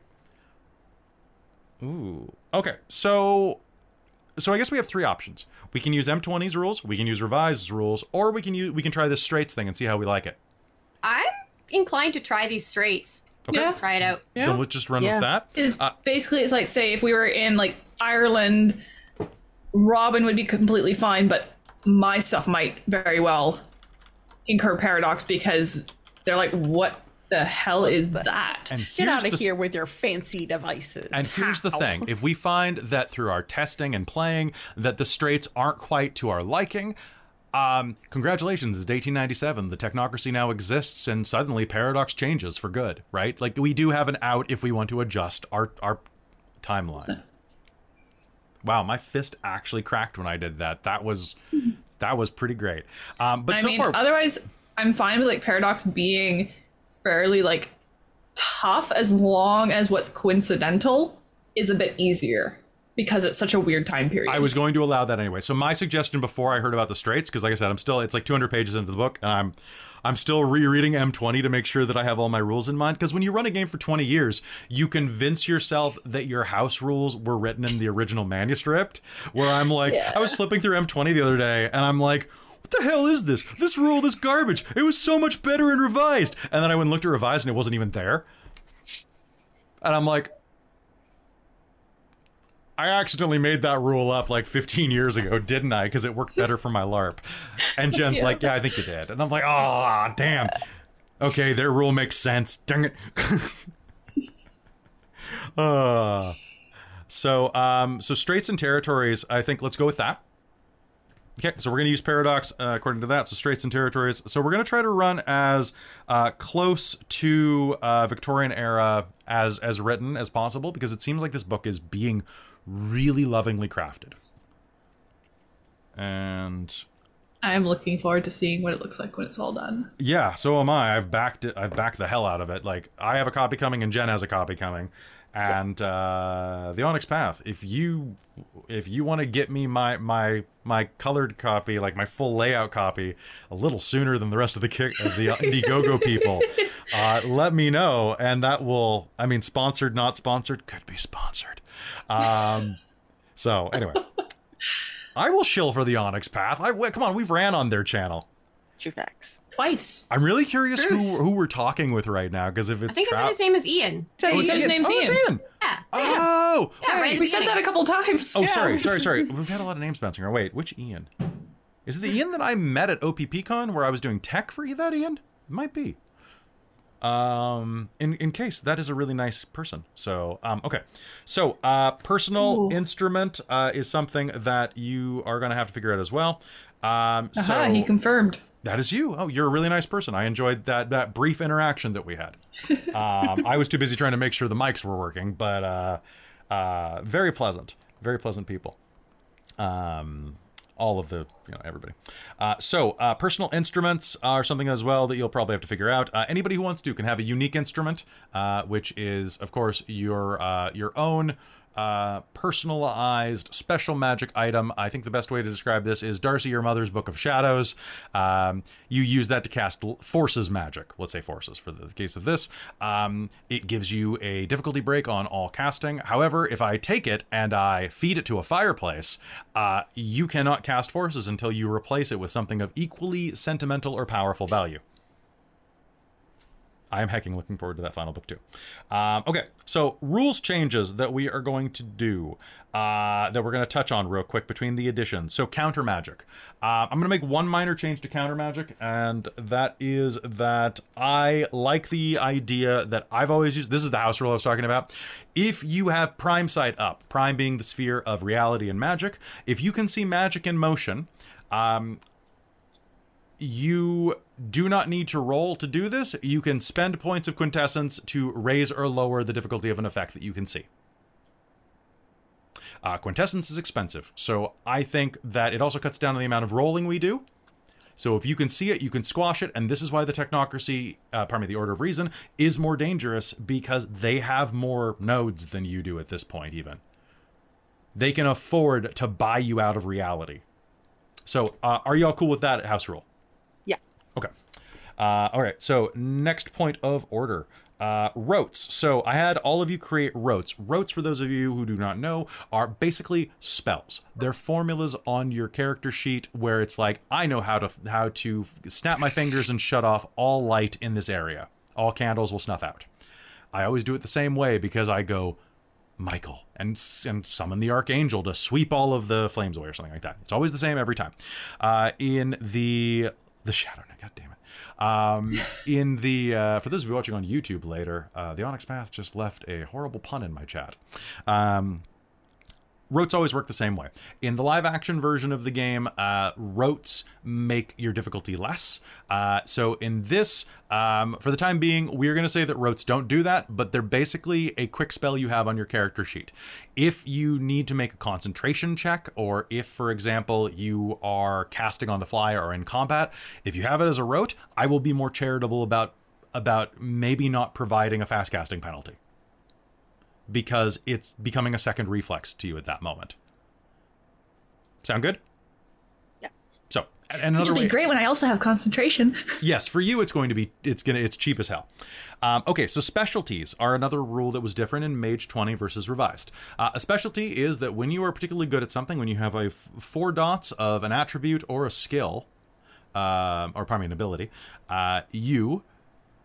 in Revised, you would re-roll your 10s. So if you rolled a 10 on a 10-sided dice, you'd roll it again and see if you got more 10s or more 9s or 8s or whatever the difficulty is. In M20, they simplified it and said, hey, you roll a 10, it counts as 2 successes instead of 1. What do you want? Because on one hand, I never get more successes when I re-roll my 10s. And those 2 dice, like when I was over on McStabber Studios playing my 1980s Mage, those extra successes from rolling 2 successes per 10 would have been great. However, then there are people like Christine who will take 1 10 I really like exploding tens, just okay? thinking about that. I was like, well, Christine will get like 20 successes by re-rolling 10s or whatever somehow, and I'll just like get 2 successes and they'll both I be blame 10. the dice that Kelly bought me, okay? It's not my fault. He bought the dice. So here's the deal. We could choose now, or you could choose at the time. As in, you can take it as 2, or you can re-roll it. So we just have to declare it, be like, if you roll 10s, be like, I'm keeping my 10s and taking 4 or something. If you roll 2 10s versus we're saying I re-roll. Okay. I'm fine with you making that choice on the fly so long as you're honest about it. We don't use dice cams because, for one, they're expensive. For 2, we don't use a virtual tabletop because it messes with our layout. And our face cams, we're come on, look how pretty we are, especially not me. I'm okay. But I want to trust you guys. And if I can't trust my players, I shouldn't be running for them, is my opinion. I only run for friends. I only run for people that I trust and care about. Because you're going to be trusting me to not cross any lines or do anything that's going to hurt you emotionally. I'm going to trust you to be honest with me about this game. And if you fail a roll, I think a lot of the cheating that comes in role-playing games is you want to hold on to the power. Yeah. Honestly, I'll probably end up... I'll try both, but I'll probably end up sticking with one, because then I'm not trying to game it for, this roll's really important, so I need to guarantee at least a couple successes. I would rather have it be like, okay, well, no, I prefer exploding 10s, so that's what I'm going to stick to. And if I fail, I fucking fail. Because why try and keep switching back and forth at least for myself? I'm probably going to do something similar where I'm going to feel which one try I like it both and then you're decide feeling lucky, you do it. Yeah. Whichever one you feel most comfortable with. Yeah. And then that way you're not trying, I don't know, that way it's like, well, the luck is what it is. And I know that you guys have played with me enough that you know that failing forward is something I really believe in.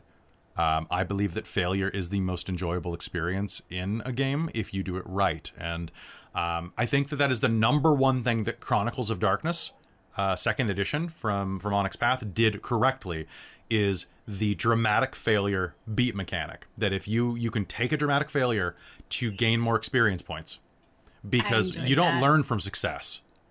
Well, yeah, I mean, the best thing about Monday night's game was failing. Yeah. Failing rolls and getting possessed. Oh, yeah.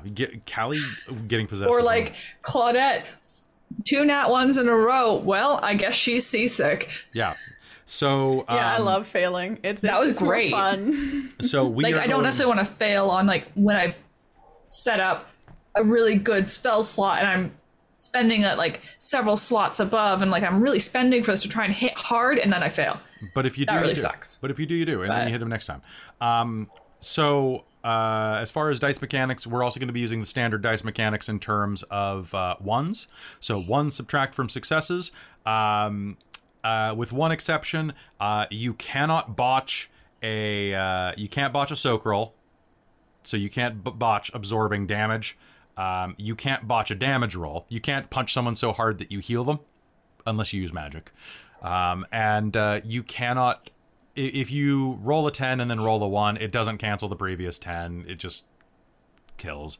I'm not gonna have that in there on the 10 explodes if you decide to use them, because that kills your soul. Yeah, it does. I'm gonna be generous there. Okay. Resonance. Resonance is something from Mage Revised. It is basically a flavor of your character. In Mage Revised, you could call upon it to make magic easier. If you had a really fiery personality, you would have the fiery resonance. It was basically like, adjective attached to you. And if you cast fire magic, it was easier, but ice magic was harder. We're not going to have those in terms of mechanics, because that's just a few too many for a newer player. But I want you all to have a point of resonance because I really have always appreciated it, because it is a lingering stain of who you are when you cast magic. So it's, like, I have not felt this presence in a long time. My old master is here. How can you tell? He has the resonance static high ground. Right? So, like... Well, and I mean, in my opinion, we don't have any, but with the whole Euthanatos thing and having Jor as a resonance, if one of us is in a position to gain Jor as a resonance, I want us to have that opportunity. Yeah, Jor is Death Taint. You get it from doing great life choices. The best type of life choices. Okay. Yeah. So we only get a couple more of these. So we are doing the divided success rule. So, for example, if you roll more successes on magic than you mean to, you can spend them wherever you choose inside. In this magic system, you roll successes, then you buy things off columns, basically. I want it to last for 3 days, and I want it to blow him up for 10 points of damage for 3 days. Right, things like that. So you are going to be able to do that. We're using that because it makes sense to me that sometimes you can overextend. Who has not tried to do something and did it way too hard? Yeah. You have not? You have not. Of course you have, because you do everything perfectly. Okay, so we're going to do that. According to the base rules, scrying through time is almost always vulgar. I'm not sure how that works in the Victorian era, but I'm going to say that it is only vulgar if you don't have a means to fake it. Yes, or catastrophic. Right, I wanted to comment on the previous comment. Yes. It's not that I never do more than I intend to, because I always intend overkill. Oh, okay, that's fair. That's fair. Yes, Christine always kills. So what this means, Amy, if you try to look through time, and if you are looking back in time at a crime scene and you're investigating it using these brand new methods from that book that short story that came out 4 years ago, Study in Scarlet, that Hemlock Schurz guy. Yeah. So if you take time and you couch it in modern stuff, you can probably get away with it. But time magic is usually fairly vulgar. It depends what you do, in my opinion, so we're going to play it by ear. Forces rules. We're using the forces bonus damage from Revised. In Revised, forces damage always does an additional point of damage because forces blow stuff up. I'm going to keep that because I like it. Quintessence drain from self. I have a note here that I guess in M20 they changed it. So you can scour your own pattern for quintessence with Prime 1 in my games. As per the rote in the Verbena book, what is it, self-sacrifice? Is that what it's called? Yeah, self-sacrifice. So we're going to use that, even though however, I was looking at other Prime stuff, and I was arguing with the M20 for a while. I was flipping through it, and I'm like, I don't like the way they did Prime. But then I thought about it for longer and harder about what Prime represents, and I actually kind of agree with it, so long as you can still use Prime offensively at level 2. It just has to be a direct handoff. But we talked about that earlier, so that'll be fun. Mothman Shrink. I have no idea what that means, but cool. And then finally, let's get to the fun part, folks. We're done with rules stuff for the most part. If there's any other things that come up, we're going to address them as we go, but we're going to try to use Victorian as much as possible, followed by M20 and then the spirit. Revised for the fun stuff. Revised for this, the fun spirit. Okay, we're going to talk about on historical accuracy. This game is not a documentary, nor will it mean to be. We are not going to use historical slang on the regular, and when we work it in, it's going to be heckin' fun. This game is going to use specific language. We're going to try to be as proper and fun as possible as these characters, where we're going to be pip pip cheerio, have a wonderful day, but also, you fucking motherfucker, I'm going to fuck you with a fuck. Right? That might come up. By the way, content warning, language. But I have the mature filter on, so you click through that, so you're fine. Except on YouTube. Oops. Hi. There will be language. We will be historically accurate where it's fun, but our goals in this game are as follows, and correct me if I'm wrong on this one. To tell a cool story. To have fun with that story. Those are interchangeable, to be honest. To feel really badass while doing it, to wear cool costumes, to use funny voices, and then around like number 6 or number 7 is to be historically accurate. And I put Mage historical accuracy above. Yes, to be historically accurate to Mage, which we will try to be accurate with the exception of years, because we are playing with the idea of the floating timeline, right? Where, well, the Sons of Ether didn't actually leave until like 1901, but it's like but maybe they left a couple years earlier and the records are wrong, right? Yeah, totally. It's fine. And honestly, like, it's the world of darkness, so that doesn't mean it's going to be identical to current day Earth. Yep, exactly. And like, a couple of stuff can be different. And something that is going to be really important is our next point. And the reason that we're not doing historical accuracy to the fullest extent is, and here is the part that I will probably hear about in the comments later, but not in the chat, because everybody on Twitch is really cool. Not most of you on YouTube are cool too. Just those couple of people, you know who they are. They get blocked pretty quick. We're going to talk about marginalized history and presentation. Okay, so case in point, all of us are, for the most part, coming from places of limited marginalization at most. I am a mostly cis, mostly hetero, mostly white guy.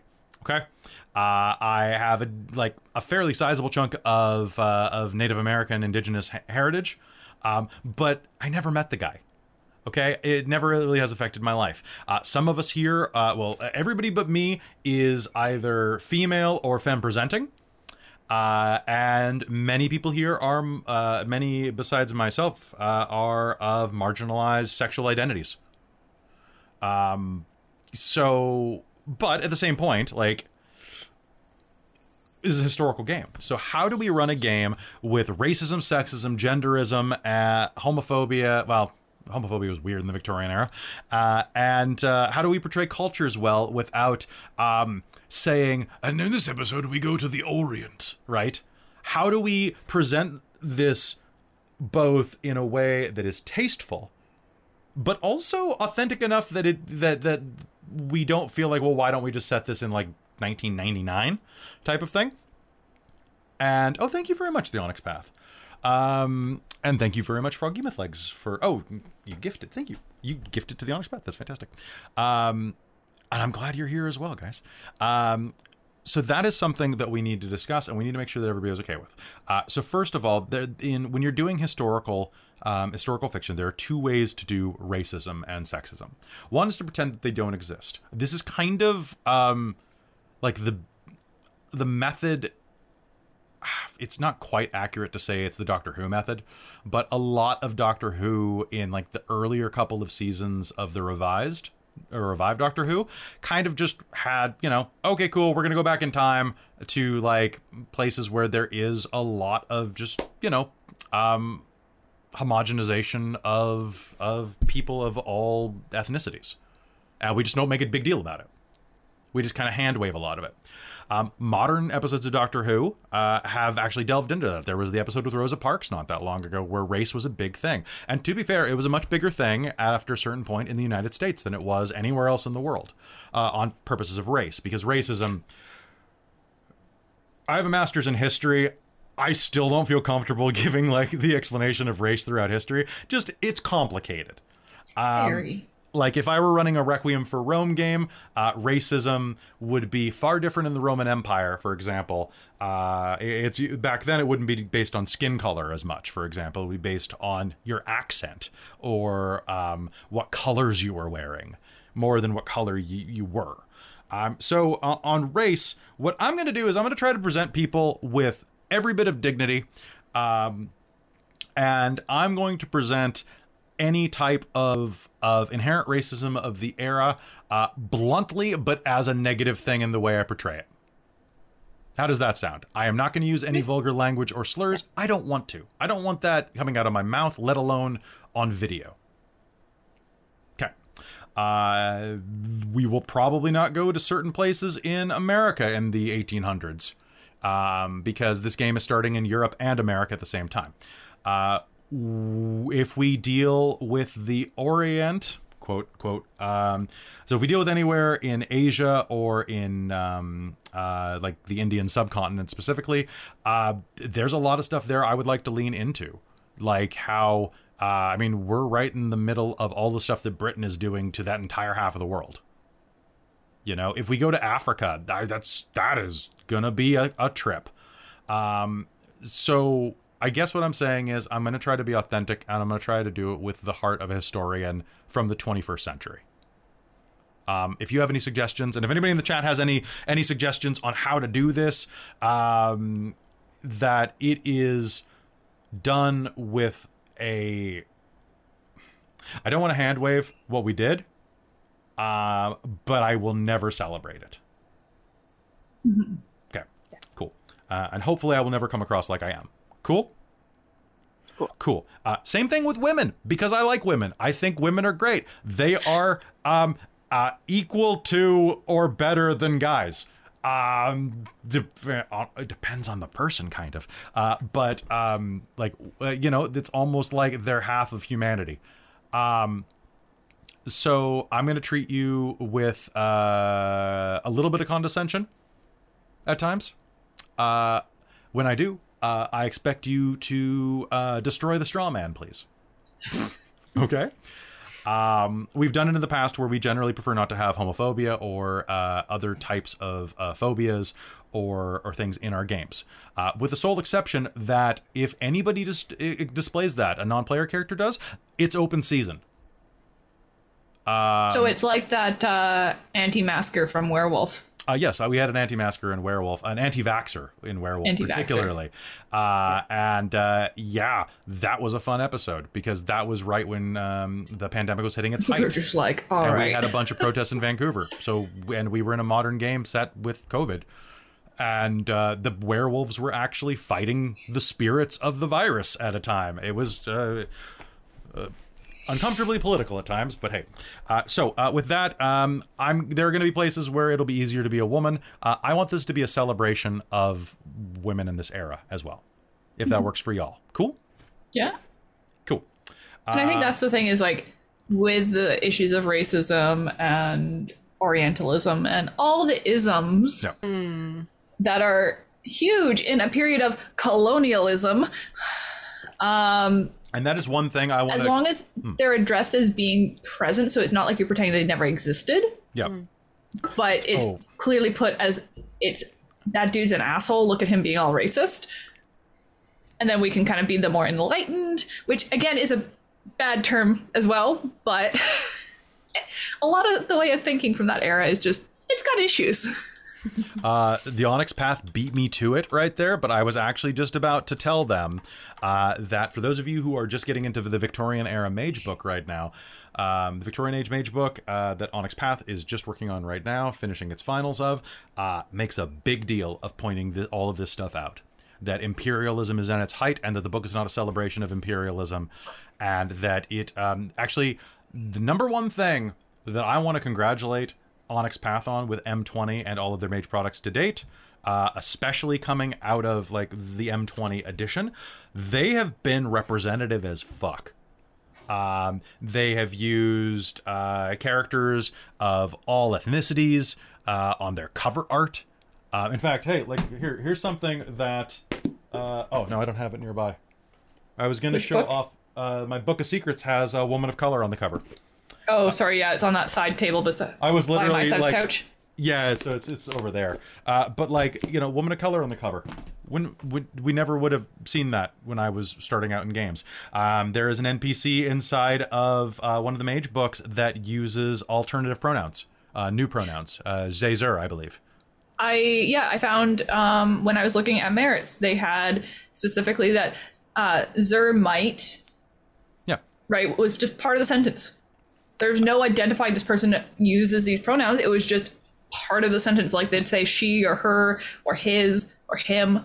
Yeah. Just there. And it has been... Like, this is so cool. And it's been fantastic to see that, and I really celebrate you for doing that and for hiring a diverse group of writers to come together to write something that is about all sorts of cultures and belief systems, almost like a bunch of like homogenous writers from like the American Midwest or South writing about issues in Asia in the 1300s might not get the vibe quite right. Like, the flavor might get close, but there are nuances that cultures miss from the outside. It's a wonderful step. Good job. Like, seriously, go support their books. It's great, and it doesn't take anything away from the experience. It can only add to it if you get someone's hometown advantage on the writing. Right? Like, seriously. So there's that. So that is the deal we're going to go forward with all of the race and sexism thing. As far as matters of sexuality, Victorian sexuality was super diverse. So was Victorian gender identity. The idea of a third sex was very common, that it had nothing to do with your genitalia, that if you were, for example, if you were a man who liked to, and I'm using the terminology from the era, please mind me, but if you're a man who liked to dress in women's clothing, you would often be considered a third sex. I don't see why that's a problem, if that is something that would be at the time, so long as it is done with care. And if I introduce a character like that, I am going to do my research and talk to my trans friends, and make sure that it's all good, because if you've been watching Dork Tales, you should know there are a lot of trans characters in these games. A lot in our D&D games too. A lot you wouldn't know, because magic makes certain aspects of that easier if you would like to take those routes. And hey, there's magic here too. So there, and also life magic is really easy for that. And Yeah. and Jen, for example, your character comes from a place where gender identity is a bit more fluid. Yep. So- I've actually come to the conclusion that if she were in modern day, she would probably be, use they, them pronouns and be gender fluid and not really care, because of the time period and because there isn't the same, like, everything attached to gender in Concordia, as we've decided, because it's not like it goes into it in the book or anything, but No. whatever. It's in space. Who cares? Space gender. Yeah, I'm usually just like, shirt. okay, she's using she, her pronouns because that's just what she uses. She doesn't care. But if somebody were to use different pronouns for her, she also wouldn't care about that. Well, let's say that in Enochian the pronouns are neutral. Yeah. You know what? In Enochian the pronouns wouldn't be neutral. They would be all encompassing. Yeah. They would be Exactly. the opposite. It wouldn't be gender neutral. It'd be gender Everything. omni. Yeah. Because Enochian doesn't do half measures, damn it. This is true. It's really true. Praise Enoch. Okay. So, and the character art was done by a good friend of the channel named Eve. If you like the art, we can get you their information. It'll be coming behind the episode when this posts up so that you can see the other cool art, which is going to be fantastic because they're great and they take commissions and they're a starting artist and could really use the extra commissions. And the art is fantastic. Yeah. Space genders, but vod. Okay, so mature themes. You guys ready to talk about some mature themes? Sure. Sure. Okay, so first off, as we go into this, no one has to discuss anything on camera that they do not want to discuss. Period. This game is going to have dark themes. We are 4 years after ballpark 4 years after the Whitechapel murders. For example, Jack the Ripper is present in this time period.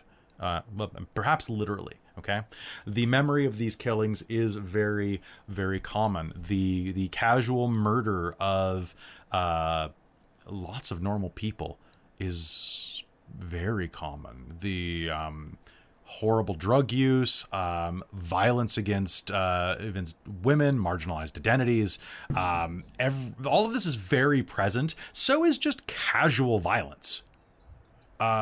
So there are certain things that we all like to talk about and make sure that we are comfortable with. For example, I have been restricted from doing anything to eyeballs and fingernails.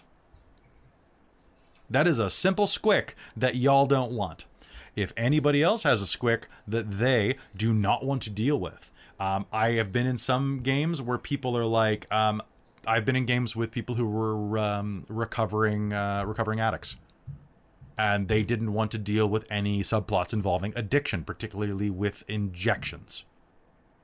If that is something that you don't want to talk about as players, please let me know. If there's stuff you just prefer not to talk about, let me know. We are also going to be employing a system, and I strongly suggest for those of you watching that when you are running more mature games, that you always have safety procedures in play. The simplest one, number one, is to build a bond of trust and understand where everyone is coming from. That is the first step to having a good game, is to having a trusting, consensual relationship. Jen, you've been playing with me for 15 years now or more. I know that you have no boundaries, really, but if you needed to take a break or discovered a boundary, you know you could tell me, and I would not judge you. Absolutely. Amy, you have some boundaries, but you trust me not to cross them without permission, or to even approach them without permission. Your boundaries are an angry dog. I have to tame it before I can deal with it. Trust is incredibly important in these type of games. However, there are times where I might overestimate someone's comfort level. In those cases, there are two methods that I find very useful. One is the black card method.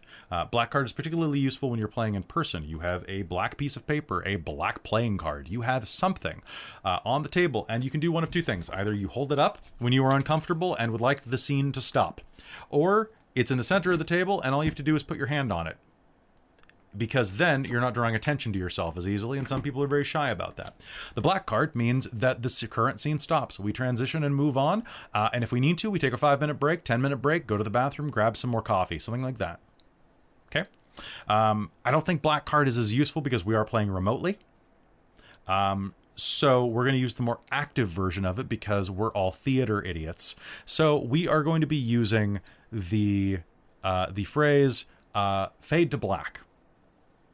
Fade to black means the following. You ever seen a James Bond movie? Cool. He seduces a lot of women. Do you ever see the pornographic nature of those encounters, or do we pan to the fireplace and fade to black? That's what we're doing in this case. And we have done this many times. For example, I have no idea how many times Amy's character in our primary Dungeons & Dragons game has seduced or been seduced, because we constantly fade to black, and I don't know if they actually did stuff or if they played checkers all night. And if Amy is checkers a euphemism? If Amy wants to tell me, they will. Right? So in the case of that, at any point in time, y'all can say, you can either send me a message, you can send me a PM if something is getting extreme, and you can say like, and then we fade to black or something like that. You can take the control from the narration from me. I don't mind. Yeah. Leave the audience. I mean, that's the sort of thing. Like, if we're in a one-on-one scene, if it's getting to the point where I'm like, this is going a little far, I'll be like, okay, well, this is what my character does, and then can we fade to black? Yeah, that sounds good. And here's the thing: if you employ this safety tool in your home games, there's one rule for it. The storyteller does not argue with it. No one argues with it. When someone says, I think we should fade to black on this, you say, okay. The only thing that you can do, if your group is comfortable with it, is you can say, if the result of that encounter is something that is crucial to the resolution of the story. For example, it is a violent encounter where you think someone might die. You can say, okay, cool. take a couple minutes and let me know how you want that scene to have resolved. Or can we talk about how the scene would have resolved in a few minutes? Give it some breathing space, or leave it for the rest of the game if you can. Usually these things tend to happen around the midway point to late in the game anyway. Nobody really jumps in with a scene of, that would require that. But that is what you should do. Just, and the thing is that, like, real talk, okay? Someone has experienced violence, be it physical, sexual, or emotional. I, for example, was terrorized by my father for the better part of a decade. He was a violent alcoholic, to the point where I don't consume alcohol because I have a worse temper than my father, and I'm twice the size that he was. So I worry that if I'm not a happy drunk, I will be that other thing. For the longest time, I did not like being around the smell of alcohol, particularly beers, because I remember what that smells like coming off of someone's breath when they're like this far from my face, right? So there are times in games that between that and problems I had in high school, because I was a very extroverted, strangely introverted kid at times, I also dealt with a lot of bullying. I don't do well personally with feeling like everyone in a room hates me and is trying to tear me apart. Being ganged up on really bothers me. I have managed to work through most of my problems over the years. I even took a job bartending to get myself closer to it, to do some hands-on therapy. That was my choice to do. I wasn't forced into it, and that gave me power. Also, cutting guys off is really therapeutic if you have a problem with beer. You're like, nah, you gotta go. And then they have to go, or else you call the cops or the bouncer. And it's fun. But anyway, so with that in mind, I know what it's like to have these triggers, and like it's not a joke anymore. It's 2021. Your players have had life experience, and there's some things you just don't want to talk about. There's some things you just don't want to do. For some of the players here, I'm sorry, I'm going to bring it up once. So Christine, you can shut your ears for a sec. Some people might not like fingernail stuff because they saw a movie where fingernails got pulled out. Other people might have seen something with an eye, and they're just like, nope. And hey, almost all of us have seen Brendan Fraser's Mummy.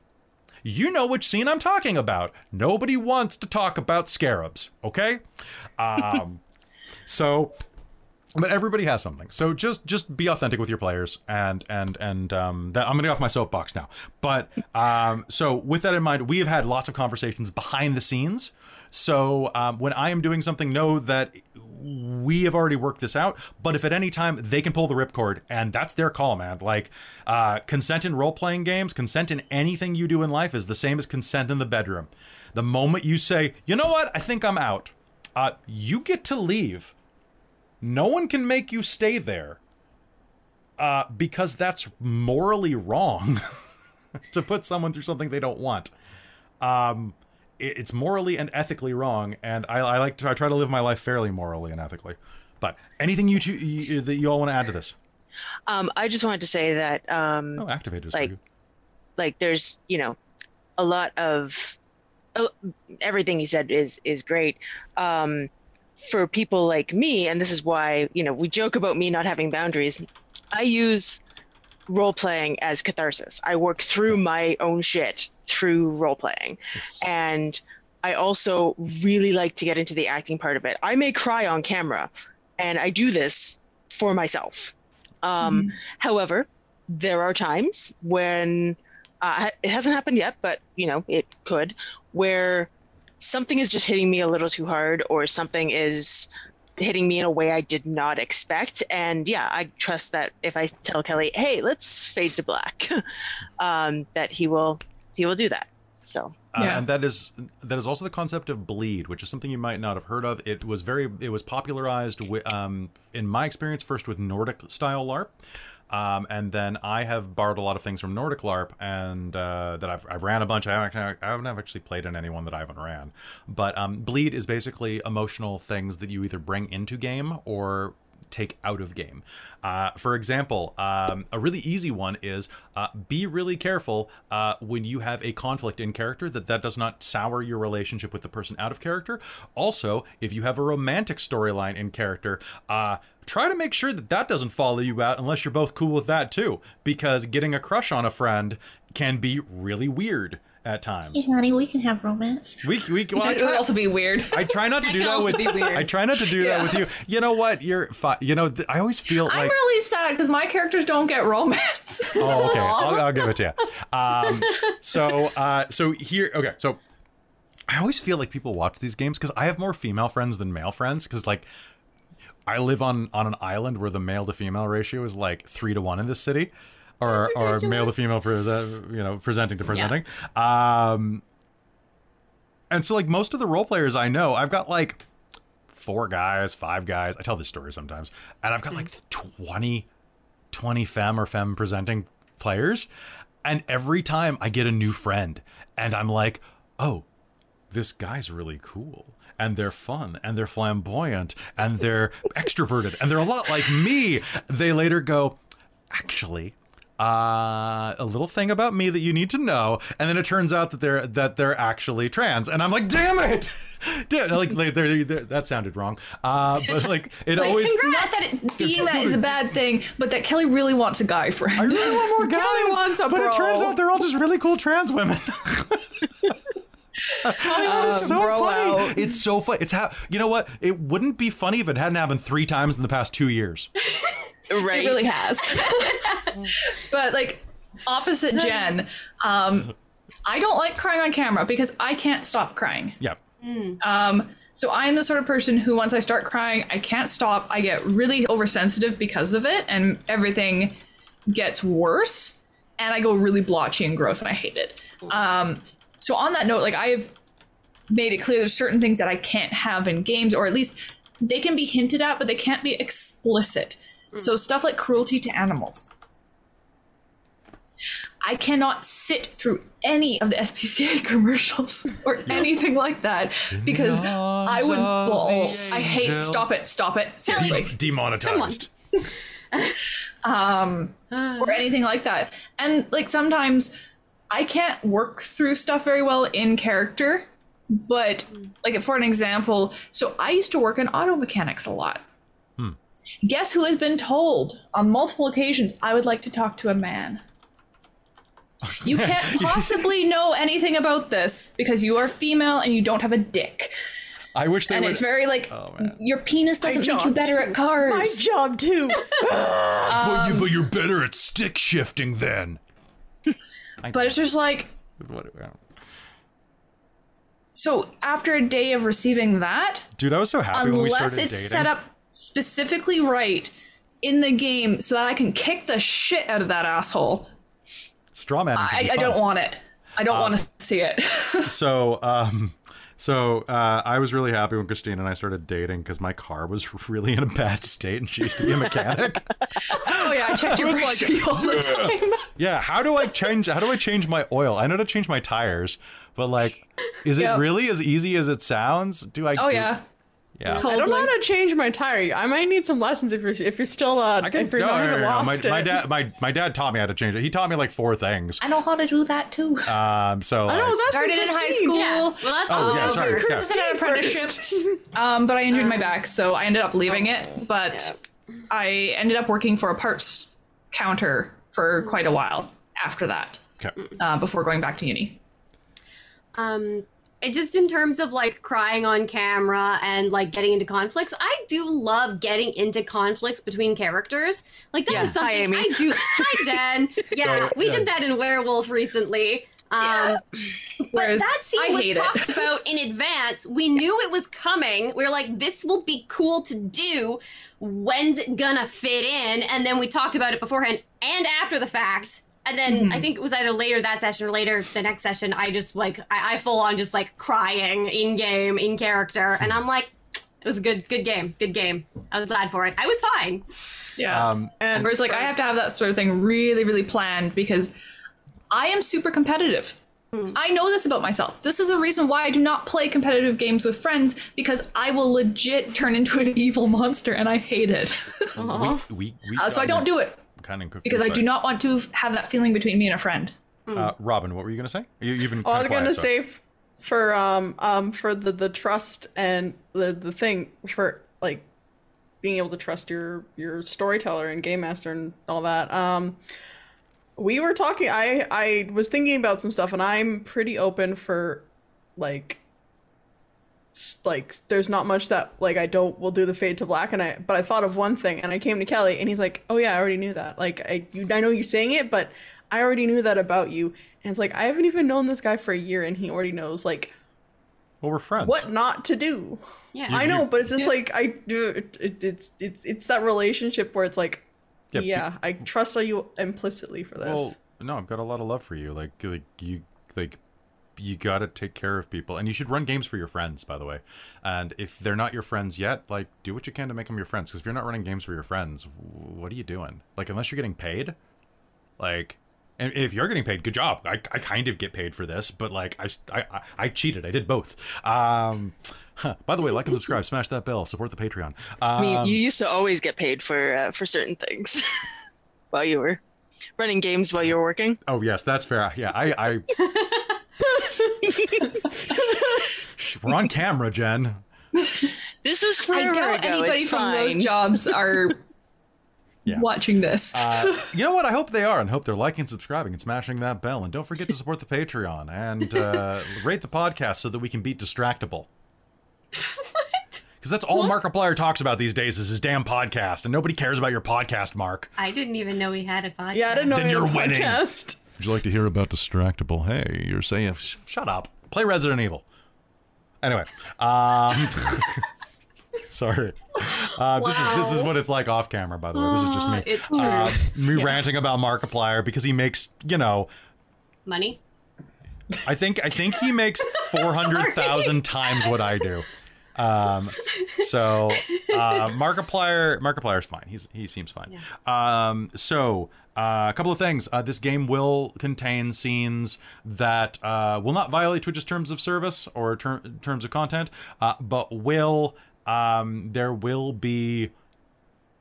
As the audience, I ask you to trust me on this and to know that I will not push scenes past a certain extent, or I will not do anything without the player's consent. There's an early scene involving Darcy that will imply sexualized violence. It will not achieve sexualized violence. It will not occur on camera. It will not be... it will be very fun.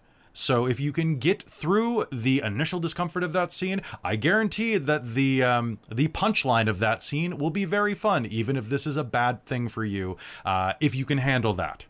If not, take a walk, go to the washroom for a minute. But for example, I will never put them in a situation where they will be uncomfortable or where it will harm my friendship with them. So, I've asked for this. I specifically wrote this down.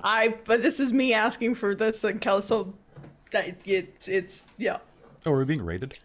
We got a raid. Hello, Raid. Hello, Otter this world. Okay, Otter. And then the last thing that I really want to suggest because it seemed like a couple of you were seeing this type of conversation for the first time in the chat is have a debrief.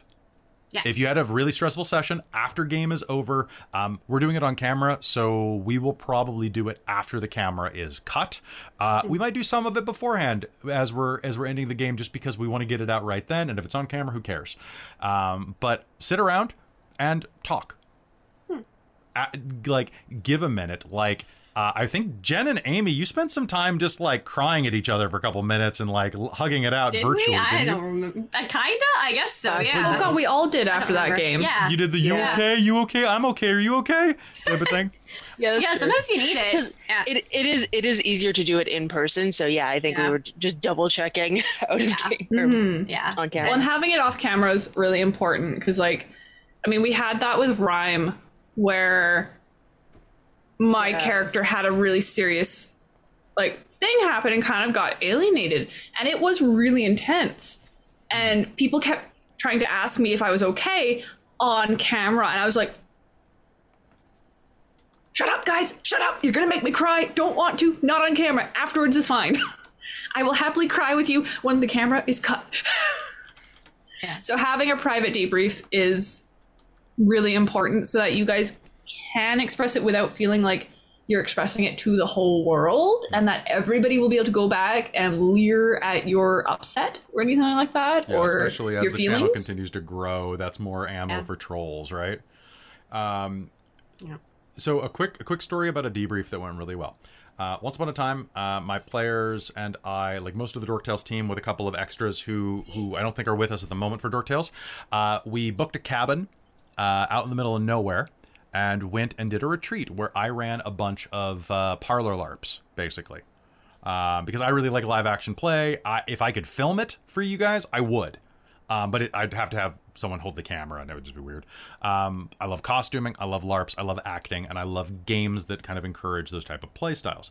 We played this game called Sarcophagus. It was a one-shot game, and the basic premise is that you are somewhere in North America, bomb sirens go off, and an incoming nuclear attack is imminent. You go to your nearest muster point and go into a fallout shelter with whatever people are in the game. One of you has been designated as a mole at the beginning of the game and is basically a storyteller's helper. They are a soldier and probably a friend of the people there, but they're the person who's in charge. They're the person who has the gun. And in these type of LARPs, the person with the gun, like in improv, the gun shuts things down, right? So it is the wand of power, right? You go into a vault and you wait out the apocalypse. And the first half of the game is nice and easy. The bombs don't fall.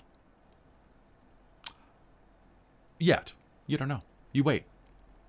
And then throughout the game, if you have access to lighting like I did, you would slowly have the lighting get dim. And then you would have the lighting go out for a minute. And at that point, you inform them that they no longer can hear the fans circulating air, nor the automatic electricity for the door. It no longer matters if the bombs have dropped. The air is going to run out. There is no way to open the door. They are trapped. The rest of the game goes between 1 and 2 hours, where you periodically cut the lights, put on emergency lights if you have red lights, and you let everyone prepare to die. At the midpoint in this, near the climax, the soldier no longer can take it and commit suicide. This is the lowest point in the game, and for the rest of the game, it is about the players coming to terms with death. It is a fucking intense experience if you go into it. We had a man. I just watched it because I wasn't feeling well enough to partake. It was just intense to watch quietly from the sideline. Like, to not be in that circle, but oh damn, it was intense to watch. And I'm remembering it now too. Like, the place we were, there was this old rotary phone, I think. Yeah, that we was found one in a drawer. We found one in a drawer. So that became a prop to be like, can we get contact to the outside world? The answer was no, of course not. I think it was the soldier was like our. It was your uncle. It was Michael from and Caitlin was my sister, and the soldier was Michael, our uncle, and so it was this whole thing, and I was just sobbing. I was crying. It was a whole thing. Was it Caitlin or was it Winter? It was Caitlin. It was Caitlin. I think Winter was ill. Winter was with us, but she had a stomach bug or something. Oh, okay. And so after game, we took 5 minutes, then we set up chairs in a circle. And people still had their makeup smeared. People still were shaking. And we sat there and we went around in a circle. And the rule was that everyone in the circle... Now, I talk a lot, if you couldn't tell. It's why I'm good in this seat, because I don't shut up. The rule was that everyone gets 3 minutes on a timer. During that time, nobody else talks. You can take your time whenever you want. We don't have to go in a circle. We can go with popcorn style, whoever wants to go next. But you get 3 minutes of unadulterated you time. You have to take it. You do not have to speak. We can just sit there in silence for a bit and process. That sounds awkward as hell, but it's actually really good. Because when you want to speak, you will speak. And everyone has to listen to you. And my God, if we didn't get some of the most interesting and heartfelt things. We've had players that had had brushes with death before and had used this as a form of therapy. We had people who had used this as a metaphor for losing family members or distanced relationships with existing family members. But that conversation is incredibly important. So have debriefs, talk, and like actively listen. It really helps. And you'll learn more about your friends, which kind of makes you better friends, because most of us, like, we're Gen Xers, millennials, and Zoomers for the most part. We need friends because our families are weird, guys. Yeah. And if you're in person and are happy to, hug it out. Yeah, like, hug it out. When we had LARPs, like, there was sessions where we would be bawling during it. Yeah. And then we would just hug it all out at the end. Like, I know I got in a basically physical fight with one of the guys because he played the thing of getting up in my face, and he did get so close that I did shove him just instinctually. You shouldn't have done that. I wasn't supposed to, but he was that close to me.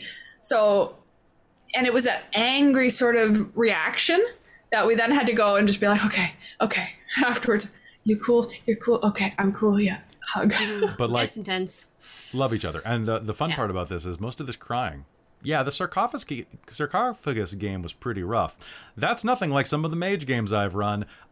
Remember the package? We're not going to talk about the package. Come back for Dork Expo if you want to hear about the package, which was a really great LARP experience set in Mage the Ascension, the Technocracy.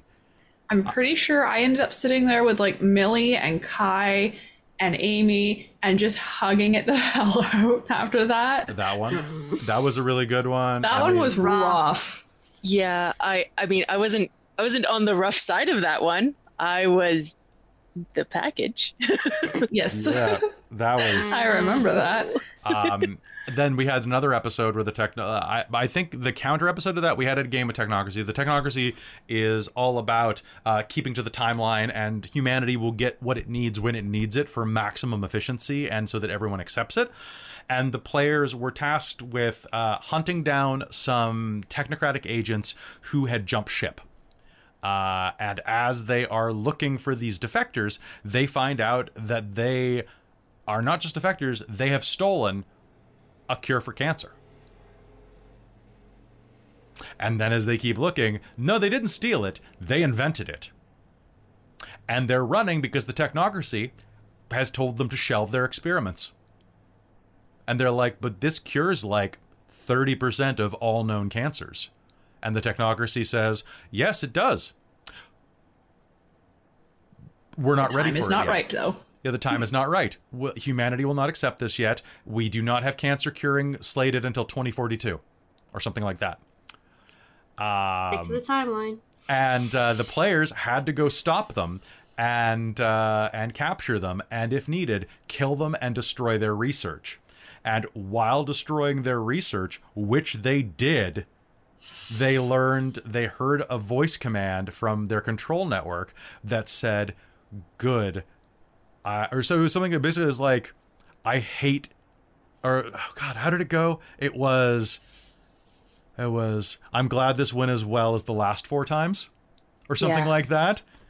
And it was like, it was just the knife. You gotta, as a storyteller, your job is to sharpen the knife and stick, you know what? Your job is to blunt the knife as much as possible and rub it in lemon juice.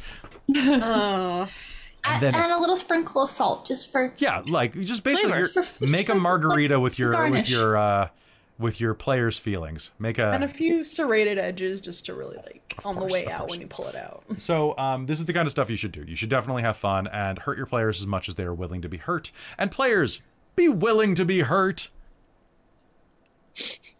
Yeah, fuck me if up, you don't fam. fail, your successes don't feel as valid or as important. Yeah. I am of the opinion that you should never succeed without losing something. It can be something small, like a hit point, part of an ear.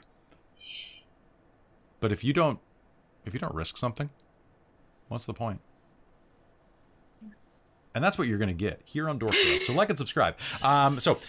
This is This is going to be a really good game. Last things. Consent tools. We've done that. Limits of Twitch and live platform broadcast. Obviously, as much as I would love to run more historical games, I'm not going to run anything on Twitch that is going to have anything that would violate terms of service. I'm not even going to say some of these things because YouTube will be able to find out through their algorithms. There is not going to be any inappropriate relationships with, in game. That even if we ran a historical game where that thing was commonplace, like in ancient, Greece and Rome, I'm not going to do it online. I don't want that coming out of my mouth. I do not support it in the modern day. It is a fact of history, but hey, I'm not going to run that on Twitch. I'm not going to say certain words and slurs because I don't want to say them, and also I don't want to be, rightfully canceled for it, and taken out of context. I also am not going to probably run any games that look at certain groups from World War II in any favorable light if we ever go through that era. Because most of them, I would say, I'm going to say the entire organization does not deserve to be looked at favorably. And the few individuals in history who could be looked at more favorably, I don't want to give anybody ammunition to think I'm supporting them as a group. Period. And that's just because, no, this is the internet, man. I'm not doing that. I'm not stupid. I'm not smart, but I'm not that stupid, at least. We're going to have a lot of fun with that. Other things, like I said, with racism throughout time, I'm going to do my best to present something that is good without accidentally falling into a hole. There is a fantastic episode. If you go back and watch Doctor Who, watch the original episode of Doctor Who from 1953. It racist as hell. Because they go back in time and meet a bunch of indigenous people and proceed to listen to the Doctor for a long time, go on for, and I'm saying this in the context of the episode, extol the virtues and downsides of the Red Man. It was in the 1950s. Those type of things were, hell, I remember growing up when some of the stuff in the Peter Pan animated was far more... I was gonna just say, yep. Peter Pan, man, it's like, ooh. Oh, 63, not 53, thank you. But you go back and it's like, oh, damn. But hey, it doesn't fly these days, and nor should it. Oh, by the way, Cleveland's changing their name. Did you guys hear about that? Also, I say guys a lot. I mean guys as a gender neutral. I know it's bad. I'm working on it. So the Cleveland Indians are, as of 2022 or 2023, I forget which season, are going to be the Cleveland Guardians. They've changed their name willingly. Okay. Yeah, so right, hey, that's what you meant. That's something that happened. And James Gunn has said if their mascot's not a raccoon with a gun, he's going to be very upset. Okay. That's fantastic. I think that's fine. Like, that's good. Good job, Cleveland. You did something right for a change. I lost the one viewer from Cleveland. No, you know how bad it is there. You got the museum and you've got Drew Carey. What else? What else? Come at me. You can't leave Ohio. It has a pull. It keeps your kind there. What is happening? Ohio is like... Some sort of Americanism. It's an American joke that you would... It's some American joke that you wouldn't understand. I'm too Canadian. You're too Canadian. Ohio is basically a circle of salt and iron filings for people from Ohio. They can't leave without being burned. It's like a devil's trap in the shape of Ohio. Okay. Oh, the rejected Cleveland Tourism Board videos are so good. Okay. What? So, do we want specific... Okay, so the last question I had is, do we want specific content warnings before each episode, or should we just have a blanket mature warning? So there's something to be said about this. The constant argument against content warnings is, for one, besides the people who say, oh, they're stupid and people should be tougher. No. You don't go into a Disney movie expecting to see, like, if you are from a place that experienced recent genocide, you don't go to a Disney movie expecting to see mass slaughter, for example. And when it shows up in your cereal, you will be surprised and upset, right? And there are times where trauma appears where you're not prepared. Mm-hmm. So that is wrong. I'm talking about the whole, like, it spoils it. Mm-hmm. There's also a counter to that, though, that if I say an episode is going to contain like themes of violence or say like sexualized violence is an easy one to bring into this, but that it will include that. But then it also has the dread factor where someone who might be sensitive to that might avoid the entire episode rather than look into it at all because they're going to be constantly worried, like a jump scare type of thing, like that noise is going to be in the back of their soul, you know? So what do you think? Well, I think if you're going to go into anything like that, it would probably be a conversation that we even as players would have. And I think that's a courtesy we should extend to our viewers as well. A lot of people in the chat are asking for content warnings. Yes. Yeah. Specific ones? Yeah. So Specific we're gonna ones. do specific ones. Okay. So I will do. Okay. If that is what, so I'm gonna base this on the chat that's in front of me. If you're watching on YouTube later or you're watching the VOD, feel free to leave comments or join us on our Discord. Post the Discord, Robin. Feel free to that. So yeah, Vancouver by Night, good to see you there. And episodes could include the following is a good way to do it because that also means that I can freestyle a bit. Yeah. I think Amy. if you, So at the same time, that then covers a blanket again. So Amy was So- talking first, then Jen, then Christine. Yeah. So I think we should do a bit of both. So there's a blanket warning of this is just a mature rated with these, like there's going to be mature like language, violence, etc. This is just part of the package that this entire show has. If you're not comfortable with that, steer clear from the entire Okay, thing. the package warning. Have a package one. But also, if you're knowing that one episode in particular is going to be particularly harsh, that you know we're going to have themes of sexualized violence in this one specifically, Yep. say preface that one and say this one we will if you need a summary of what happened, we could maybe come up with that or something. Sure, that sounds fantastic. So I'm going to put this out here real quick. Episode 1 is going to have themes of some brief trauma, mostly just told through like little flashes that aren't really going to amount to much. Suggested sexualized violence that's going to end with the exact opposite of that, which is a assaulter probably being exploded, and then will be mostly an action-adventure game besides that. Episode 2, if my timeline works, will include graphic, gruesome depictions of murder. Not yours, hopefully.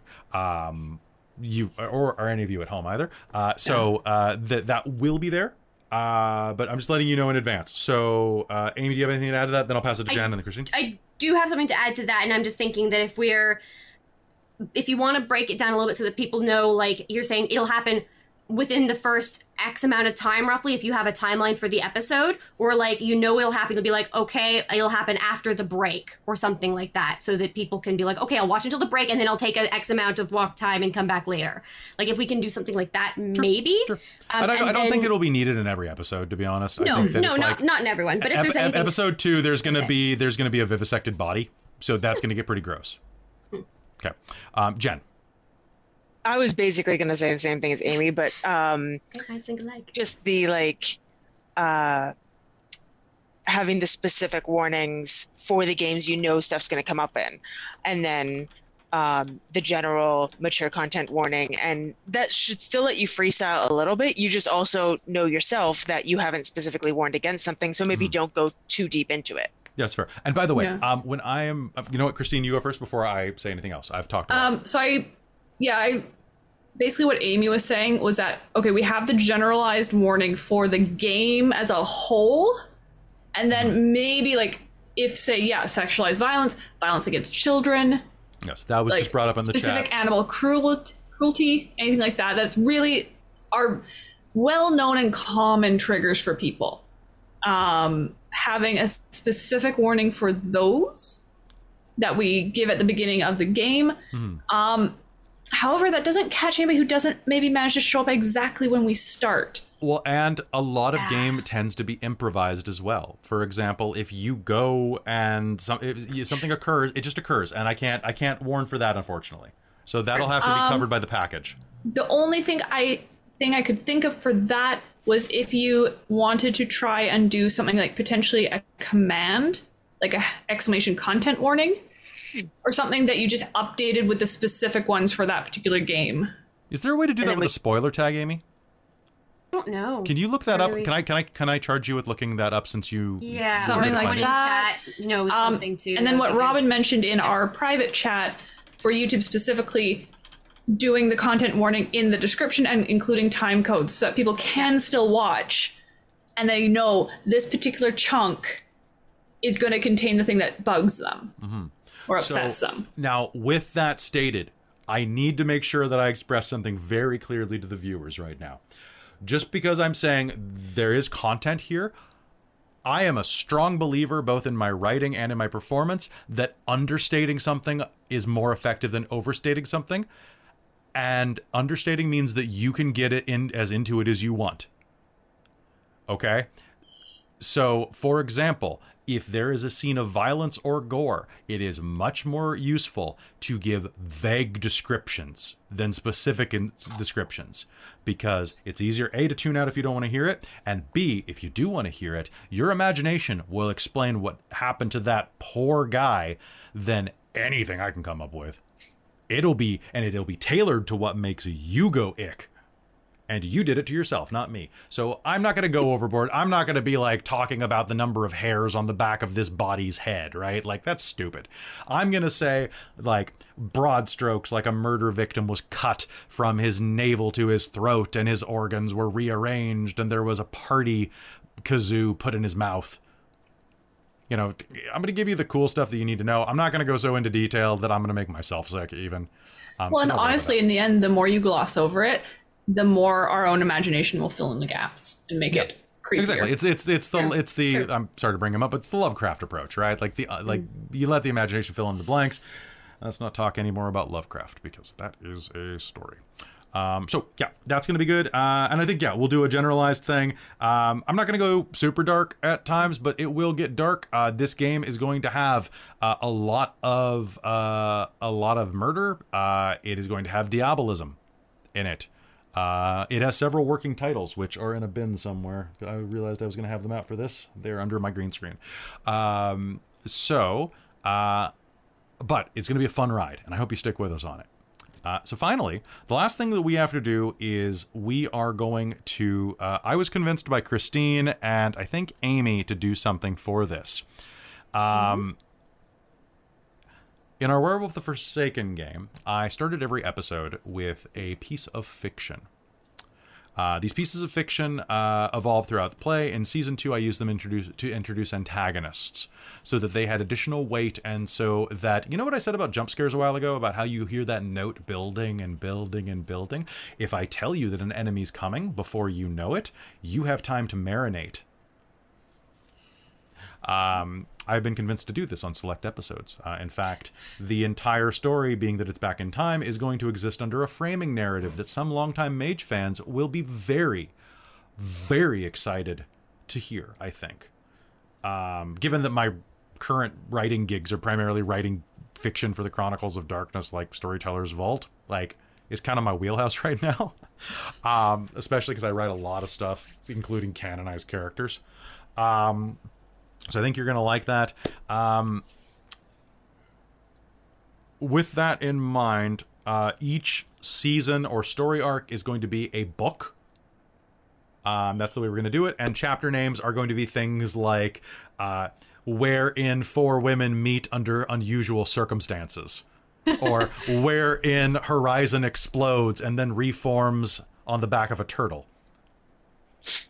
Or Excellent. Things like that. We're going to use Victorian titling for the episodes if I can fit them on the damn screen, because Victorian titles are sometimes 30 words long.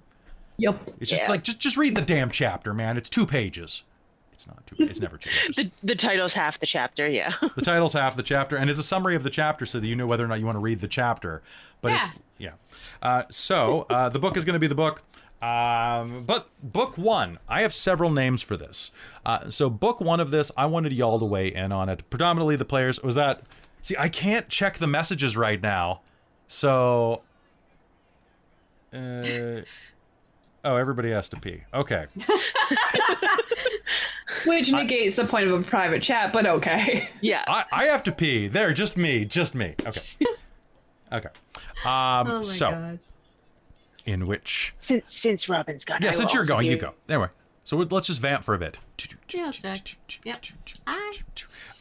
Okay, So, by the way, I just want to say thank you all for being out here. We've got a strong following of about 60 people in here right now talking about Mage. Pretty rad. Yeah, that's impressive for like a session 0 where we're not actually playing the game. I guarantee next week is going to be dope. I've been working on the soundtrack. I'm so looking forward to my wig. Still. Yeah, I need to. I'm hoping it works. Okay, yeah. I will try to check that out. These games are going to be rad. They're going to be, you'll see yourself out. You can stick around, Ravnos, unless you have to pee.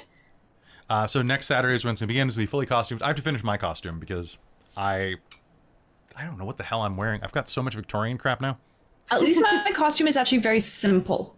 It is a shirt and a wig. Yeah. Oh, I have a shirt and I have a vest and a wig. And I'll figure out some makeup because I was looking up that. You got a fan? I have. You also have a fan. Excellent. Wait, where's mine? So chat, Sweet Minkers. If you look, actually, all of our games except for one are costumed, so you might like that. We have a lot of really good cosplayers in our group, and some professional cosplayers, and some just habitual ones. We've got a drag queen as well, former drag queen. I don't know if he still does drag. We've got a couple drag kings as well, but they don't really practice anymore. I also have like other stuff that I haven't decided yet if I'm gonna actually. I hope you'll like use it or not. In game or to do with my magic potentially. They're not very good. They're very cheap, but oh, excellent. Those are great. Yeah, those are pretty good. Yeah. Here, let me see if they're I can get really that. shitty. Like they That, really. did you get the flip? They don't want to bend very well. Like the. Yep. Welcome back, Robin. You're going to PM me now, and then I'm going to have to go through the entire rigmarole again, aren't I? Mm-hmm. Well, I'm going to explain something that is kind of personal that I don't really want to go for the YouTube chat. So I shouldn't read it out to the audience. Okay. Yes. Okay. But yeah, no. Here's one of my props. You've just been elected to Parliament. I'm so excited. Okay. I got these gloves. So, regardless, I'm going to wrap some stuff up in a sec. Welcome back, Jen. So I'm going to wrap this up in a sec, but I wanted to say real quick, we need to come up with a name for the game. So I have a couple that I would like to suggest. One is to call book one The Peculiar if I can actually pronounce the damn thing. The Peculiar Year. And that, if you look at the screen right now, it's going to go right in that blank space there. So, you see down at the bottom there? Mm-hmm. Okay, so it's gonna go in that blank space. So, The Peculiar Year, which I am not great at saying. The other one that the Peculiar Epoch is the other one, but it seems a little too pretentious even for the Victorian era. The other is The Devil and the Doves. And if you are a fan of my Mage the Ascension games, meaning if you're the players of the Mage the Ascension games, you will understand how weighted that unassuming word is. Jen just completely went. I'm going to say that Jen stood up straight at the word dove, but I did not. But I was trying to sit up so it was better in frame. But the moment you first suggested that one, I was like, is it the devil and the doves or the doves and the devil? I preferred the devil and the doves. Yeah. Oh, Theon just got it. In Mage, there is always a dove. There is always a what was the other part of that? There's always a city. There's always a lighthouse. Is what it is in BioShock. And in my Mage games, there's always the doves and always that other thing, which we'll talk about later. Yeah. The clearest and catchy. Yeah. When you first wrote that one in our other chat, I was like, I love this, and then I was like, is it too much? And then I went back. I'm like, no, I love this. Oh, okay. I wasn't sure if it was too much. That's okay, good. so then I'm going to tell Michael to put up that in and do any last minute tweaks on our frames. So first off, thank you very much to Michael, who you might know as Sylvester Slays on Twitch. You also might know him as Zan the Plan in our Curse of Strahd game. You might know him as not Rain. You might know him. It's been a while since we've played Cyberpunk. You might know him as Vale Fender in Cyberpunk Red on this channel. You might also know him very soon as a character in the upcoming Deadlands game, because we're starting a new campaign or chronicle basically about every month. So July is Mage. August, technically early September, is Deadlands, and then mid-September is our Wild Beyond the Witchlight Dungeons and Dragons game. He was also in Aberrant.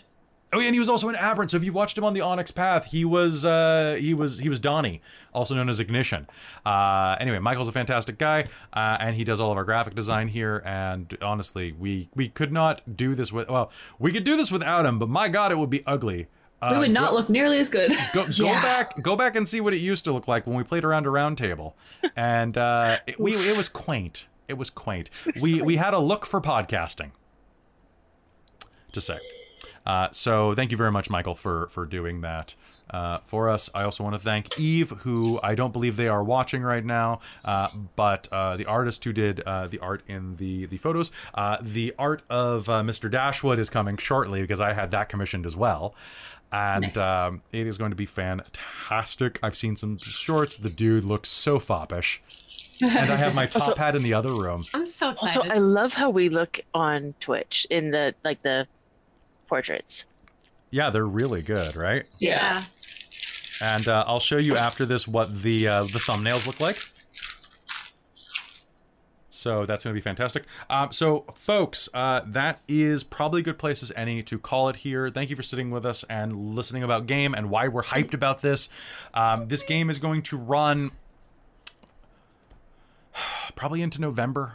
I don't know. We're gonna do this organically. I'm just basically dedicating my Saturdays to this. The schedule, so that you are aware of it, is we are running on the 31st. We are running on the 7th, I think it is, chronologically. And so we've got 2 games to get you hyped, and then we're away for 2 weeks. So sorry about that. Christine and I are going on vacation, and then the week we get back, you are going to be able to join us for Extra Life in August. And if you liked what we do here, you're going to love what we do for Extra Life, because we are running 11 games over 3 days for the Tabletop Appreciation Weekend. All proceeds from that are going to be raised for the BC Children's Hospital as part of the Children's Miracle Network. Last year, we raised $15,000 for these kids, but we were weak back then. And this year, we're going to raise 20. Which I think I managed to hit 800 last year, so I think I need to go for gold and go for 1,000. You need to go for gold, so it'll be really good. You hope you come for that. It'll be a bunch of one-shots. There's like all sorts of games ran by different Dork Tales team members. It's going to be really great. At the very least, it's a lot of fun. If you like what we do here as well, please give us a follow. It makes me feel good to see our numbers go up. Go over on YouTube. Give us a sub over there, because it makes me feel good to see that go up. And if you want to support the stream monetarily, you may do so through subscriptions here on Twitch. You can also, if you have Amazon Prime, you get a free subscription through Twitch Gaming once a month. You have to refresh it every month. But it's money that is already there. It costs you nothing and costs Jeff Bezos a few bucks that keep him out of space. So keep Jeff Bezos on Earth by giving Dork Tales money. God damn, that rocket. That rocket. Second biggest dick in... Never mind. I'm gonna get banned off Twitch if I complain about Jeff. And we also have a Patreon, which you can come support us at, with additional perks, which are rolling out very soon. It's been really busy getting Candlekeep Mysteries done and getting this game set up. I love all you patrons, and I hope to appease you soon like angry gods.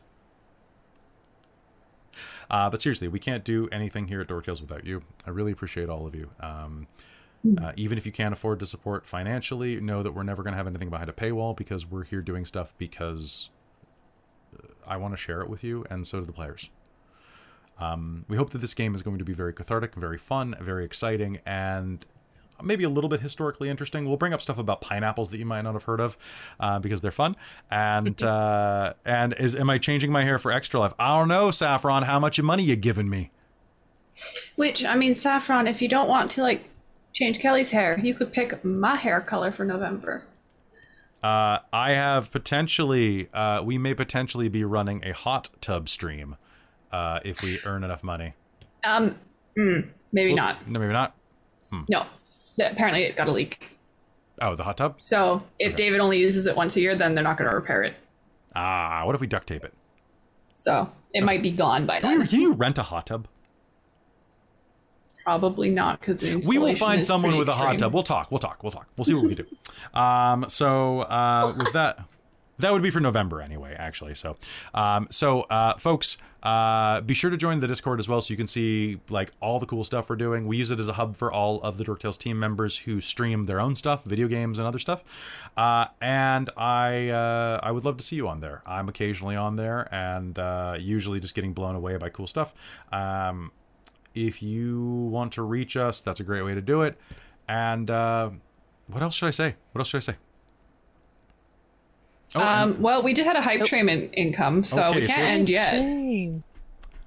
So it's going to be I did really this great. hype We're train. gonna run Mage. If I run, Still hype for Mage. if I run more Mage, then I will have to run more Mage, and then who knows what I will run.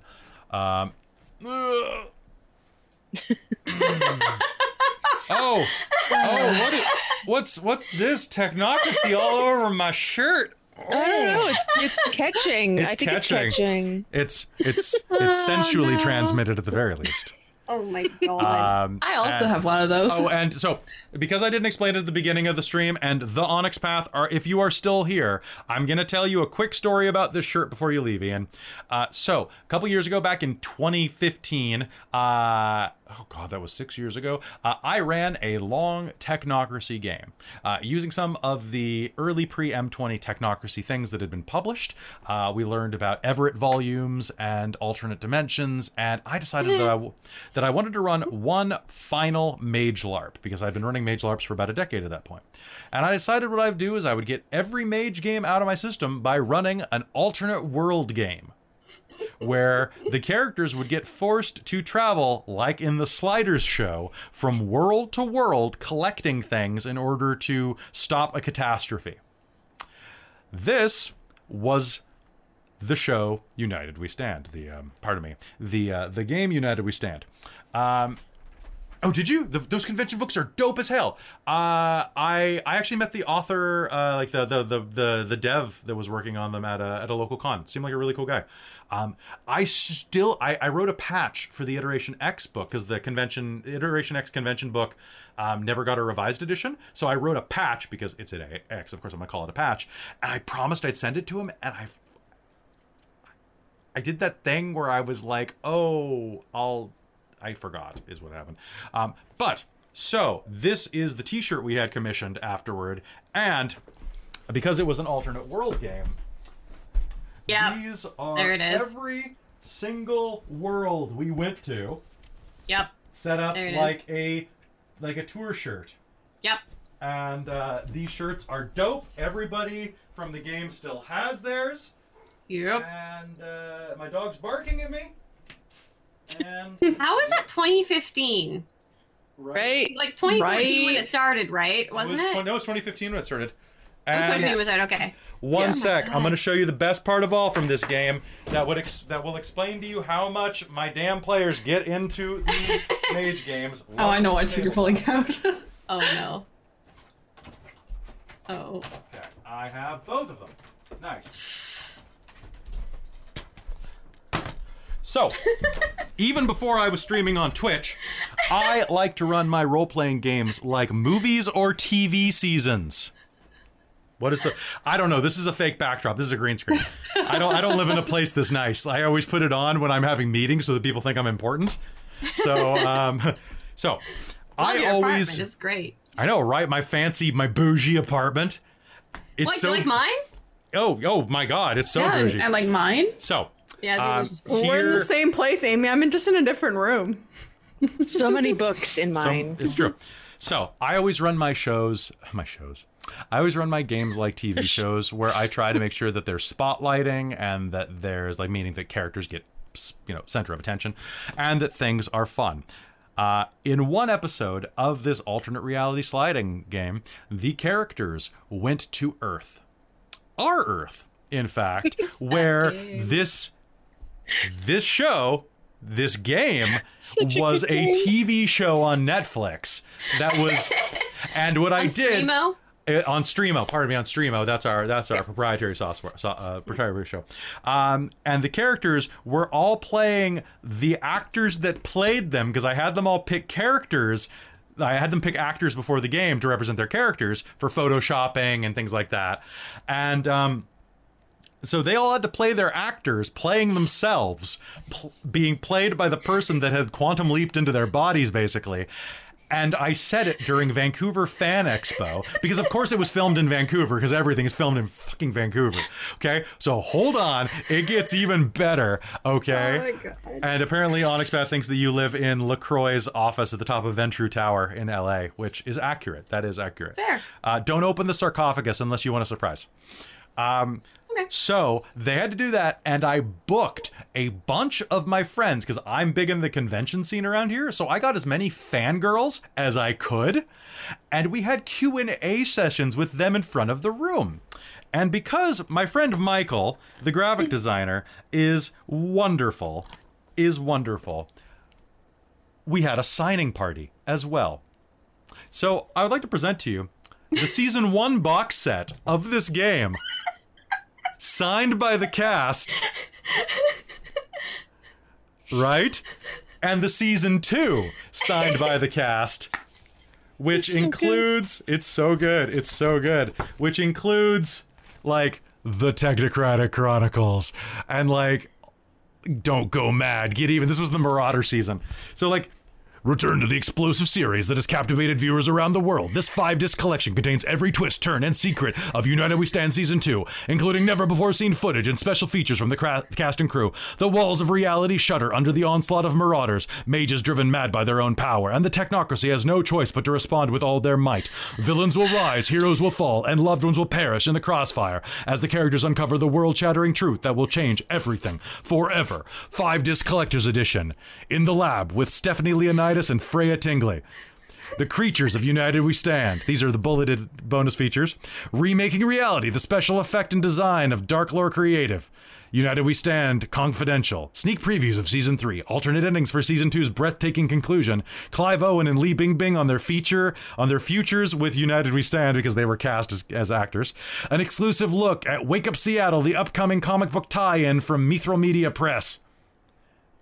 Oh God, so good. We're so dorky here. He still wants to do he needs to do season 3, damn it. Because we ran for, how many seasons? We ran for 5 seasons. Because I broke everything up into seasons like a TV show. It was, I could have ran 6 seasons of the movie. And then the first one was from the creator of the cult hit, The Ascension, which was the previous tradition LARP, comes an all-new series. 13 years have passed since the Technocratic Union defeated the 9 mystic traditions and seized dominion over reality. That's what they think.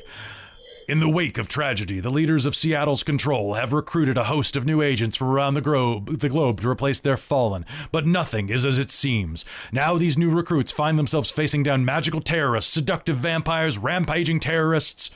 I redid terrorist twice. Internal corruption, and the worst of all, their own pasts. 5-disc collector's edition contains all extended episodes of United We Stand Season 1. All new United We Stand Roundtable. Lunch with a special word from the cast of The Ascension. 4 behind-the-scenes featurettes, including technocratic hardware, science of magic, and more. Audio commentary by series creator Kelly Clark, Alice Cooper, Clive Owen, and more. Alice Cooper was Michael's actor. Tons of deleted scenes, gag reels, edition tapes, and season 2 spectaculars, and more. Outside, oh my God, I forgot that this is here. Oh my God, I'm fanboying over my own shit. There is a quote at the bottom. Outshines its predecessor in every way.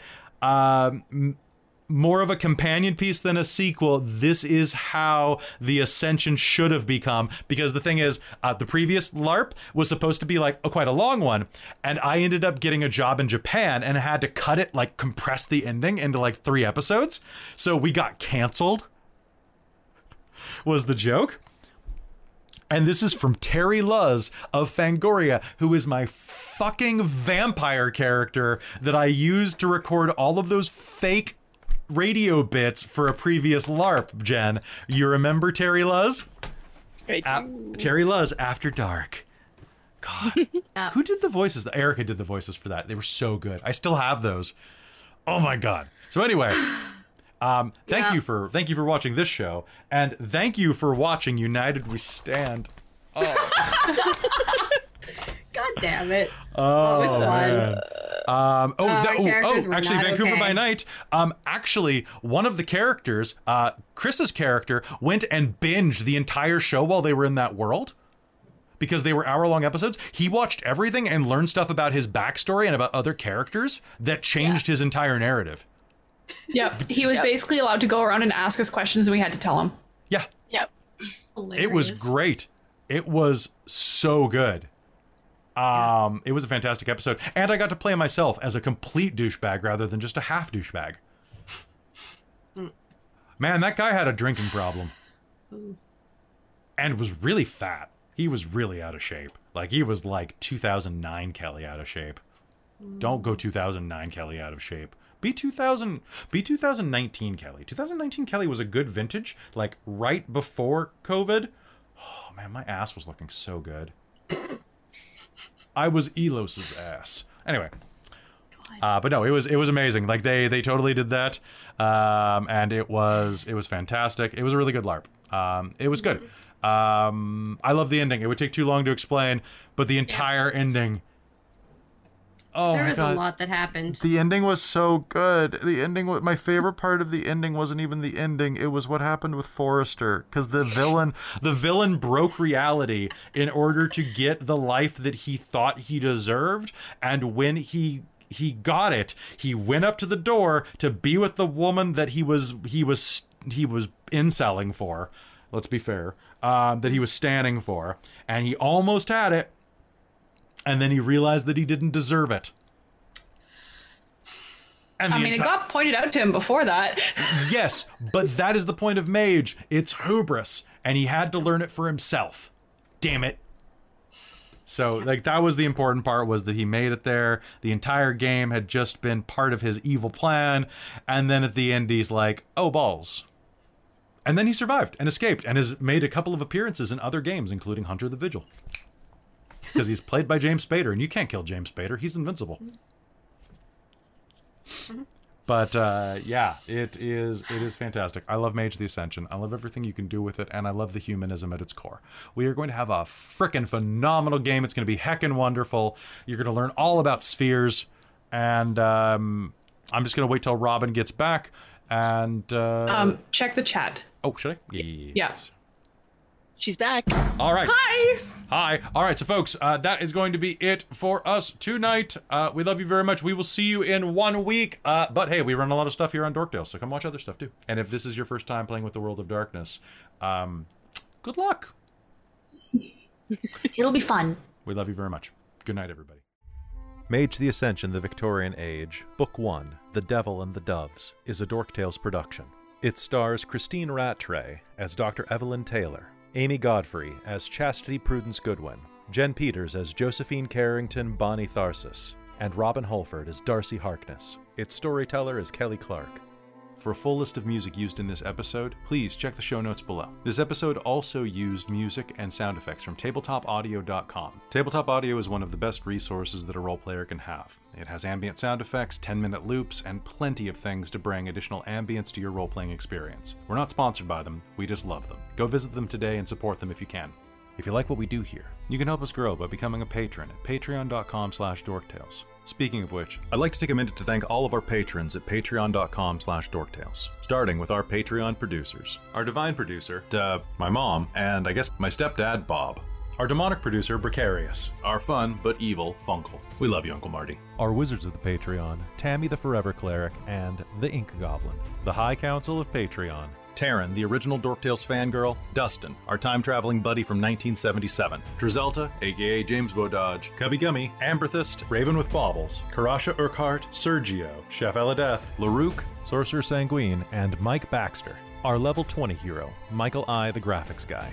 Our level 10 heroes, Nacro, the Straw Hat Devil, Hans H. Boundahoof, Professor Multiverse, Snowy323, Chandra Magic, Draconis Majers, Renee Hayes, Dodger Lakers fan, Jamal Cheatham, Spork Saber, Colin Son, Iron Warrior X, Voidweaver, Peppermint, Raven of Arlix, Craig Hallstrom, Darcy Gibbs, and a lizard with daft ideas. our very important patrons who donate $5 or more per month, an actual guinea pig, Dale Cope, the eternal student of life, Camille, who may be 6 possums in a trench coat, Evan, longtime listener, first-time patron, Jason Tudor, the mayor of Icewind Dale, Krista Mitchell, the Siege FX engine, Rio, but without the OZ, Robin Holford, the wine master, United Adventure Company, SM Pace, Hillary, Matt Diaz, Eric and Amber, Evil, Tommy Kiyama Svensson, Olivia, Red Monk, Stormshanks, Jacob, Random Equinox, Uncanny Kate, Dazed Apricot, The Bong Master, David Ellis, Jeremy Smith, Lockgen, Slurm, Slouching Beast, Graham Rudkin, Paulachino, Chris Deeds, Malazing, Jacob Shinji McDonald, Laura Arasmith, Mashmakan, Chilstandy, an Insomniac Veterinarian, Marcel, Losgrak and So Honorable, Bryn Hawker, Whistler, DM Shari, Gaming Hyperpanda, Stuart Tiffin, The Dixon 3, Owls, Bartold, KC, Tyler Saunders, David Carnan, Fally Pally, Waffle Rabbit, Eric of Norse Foundry, Robbie Dick, Parker Radborn, Caitlin Vinkel, Brandon Keene, Walter Manbeck, Diggy Diggy Blog, Marcos Olguin, Chris Kane, Braddockism, Stephen, Denise Atwood, Wolfgang, Nyla, Russell Christian, Shelley Garvin, Johnny Nemec, Yosef, Stephen Malik, Game Hen, Panda Sior, James G, Sabersloth, Joshua Chandler, Frederic Laponte Moret, Karama 215, Tyrone Slothrup, Andrew Rambling Gamer, Ezra Santos, Christian Loy, QXVW198, Cade Green, Mitch D, The Comment Guy, Jade the Maker of Monsters, Phoenix Queen, Chris, Trey, Dark Sun, and the Queer Mountain Witch. And finally, our Dork Squad. Jen Peters, Daniel, Brent, CTRSTY, Hayliz, Patrick, Zach Rules, Britton Williams, Ava Hernandez, Jacob Embry, Catherine Petrocelli, Kathleen Halperin, Judith Steen, Orion the Scott, Heavy Metal and Tea, Erica Lena, Kayla Haynes, Shannon McLean, Oni Yuri, Stephen Pearson, Dennis Dory, Isaac Griffin Onan, Hunter, and Robert Leach. If you'd like to hear your name at the end of these episodes and get access to exclusive perks, feel free to join us on patreon.com/dorktales. Dorktales survives on the generosity of our patrons, and I can't express how grateful I am to each and every one of you for your support. Thank you so much, and thanks to you for listening. If you want to reach out, you can find us on the Dorktales Discord. We hope you join us, and we'll see you in the next episode.